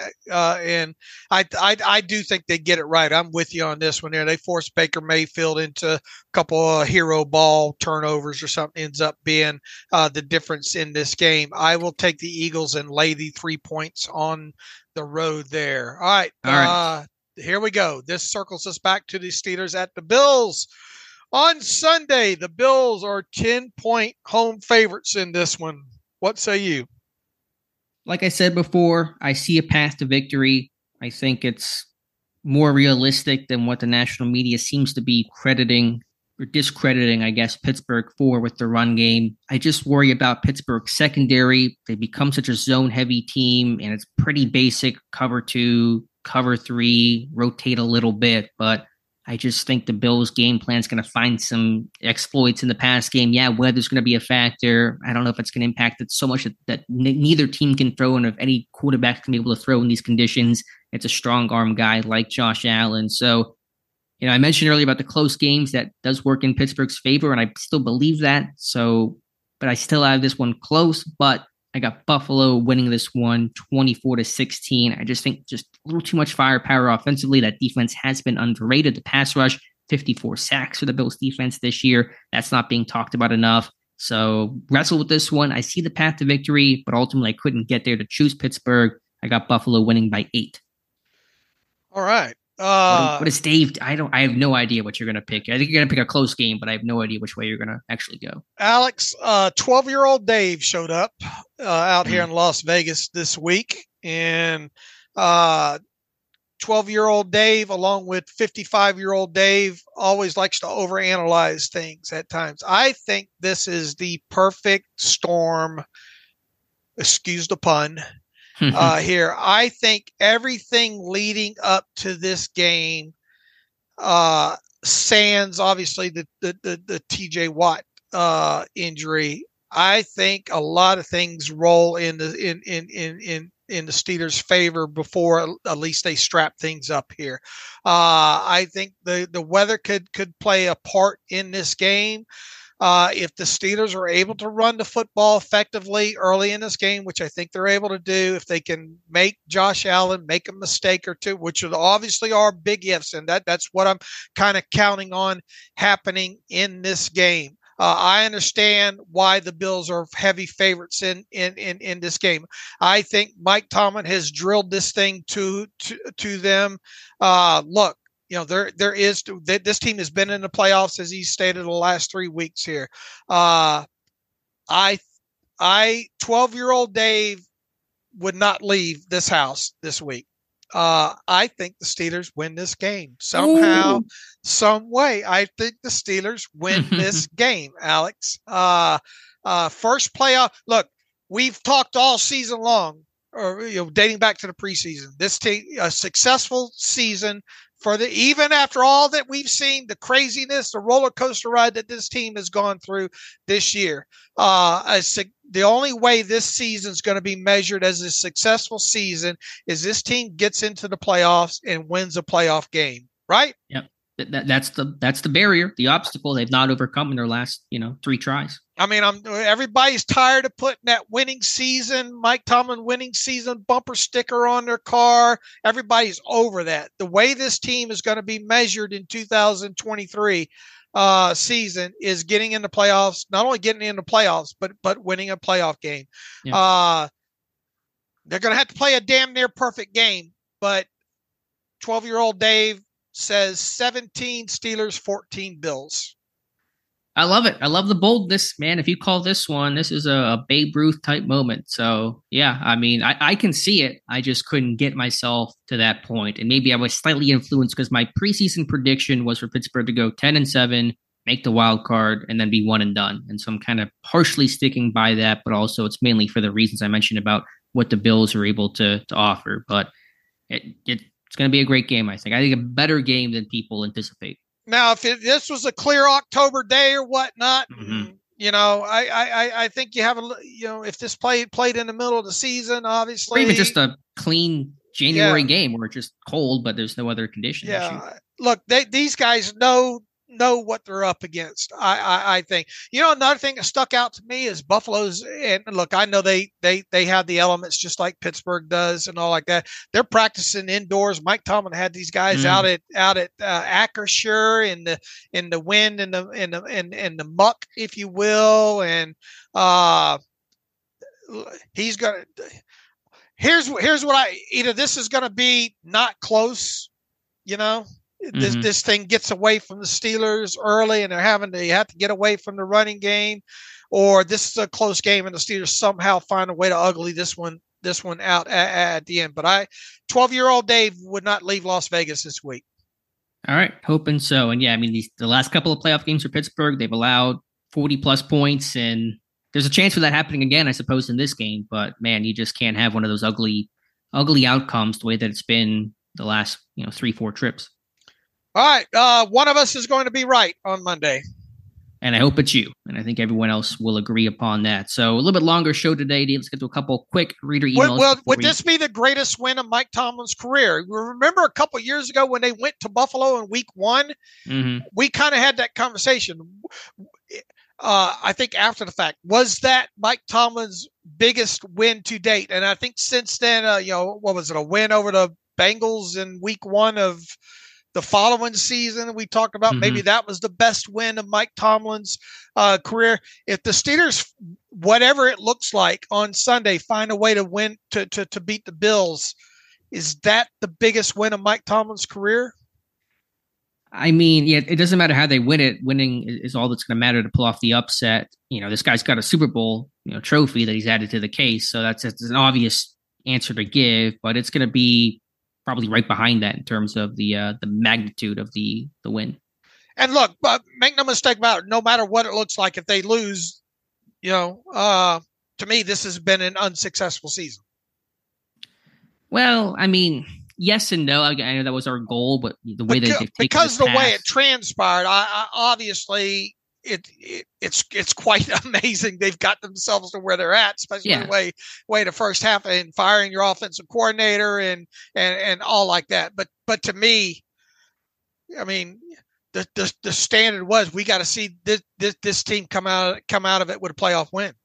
Yeah, what I would say is, to go from a month ago, they were 7-7, the season felt over, to get to this point, even have a playoff conversation to discuss is remarkable. But if they lose, that cloud will continue to hang over this franchise of, okay, they can get to the playoffs and then they just get bounced and they're just stuck in this purgatory of a decent team, but not a team that can really threaten and go anywhere. That will continue, and rightfully so, if they cannot win this game. So that'd be my interpretation of that from a larger perspective. But there will still be things to be proud of for how this team finished the year out, regardless of this outcome. Yeah, I'm tired of platitudes. All right. I don't think it's a platitude. I mean, I recognize, playoff wins have to be the goal. But this team, when they were 7-7, did we expect to have this conversation right now? But they're having a chance to beat Buffalo in the playoffs? I didn't. And that says something. All right. Shall we get to the email machine? Yeah, just a couple here, and then we'll close things out and come back Monday. All right. Michael Taminga writes in, Minka's role and effectiveness. Weakness at what position caused the Steelers to use Minka in the box so much this year? If it was lack of size and tackling acumen at the other safety spot, will a pairing of Eric Rowe free Minka to be more of a ball hawking center fielder again? Any word on whether Minka will still have his hand in a cast on Sunday? I think there was some pictures of him without the cast on there. Were there not? I mean, I think he practiced without it. I think he's ready to roll. Hard to make splash plays when you have to catch the ball with your helmet, he says. Look, because of the weather conditions, hopefully Minka's not having to play a lot of center. I think I think a key point in this game is Minka closer to the line of scrimmage. Yeah, I think he was doing that earlier in the year because they were mixing and matching, didn't have an every down strong safety. Again, Neal was playing in their base 3-4 package, and Casey was coming in nickel. And so when they were in nickel a lot, and Minka came down to be that box guy as opposed to Casey. So I think Rowe can be that classic box player at this stage in his career, and that can free up Minka. I think you're going to move him around some. He's not going to be static. You want to support the run because Buffalo, again, can run the ball. You want to put him on Kincaid occasionally, play some free safety, roam around, robber coverage, those types of things. So hopefully it just looks like a Minka game where he's wearing a lot of hats as opposed to kind of being more stuck in one or two roles.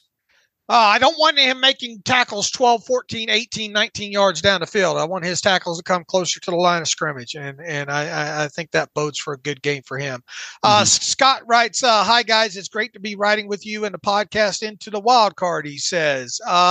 Two quick questions. The Steelers' running game will obviously be key versus the Bills, especially given the weather. Has Najee had any college or professional experience running the ball in the snow? I think he's played in very cold weather like the Raiders game, he says, last season, but in the snow, is that a concern? I don't think. I mean, I'm playing for Alabama and SEC. I don't think even on the road.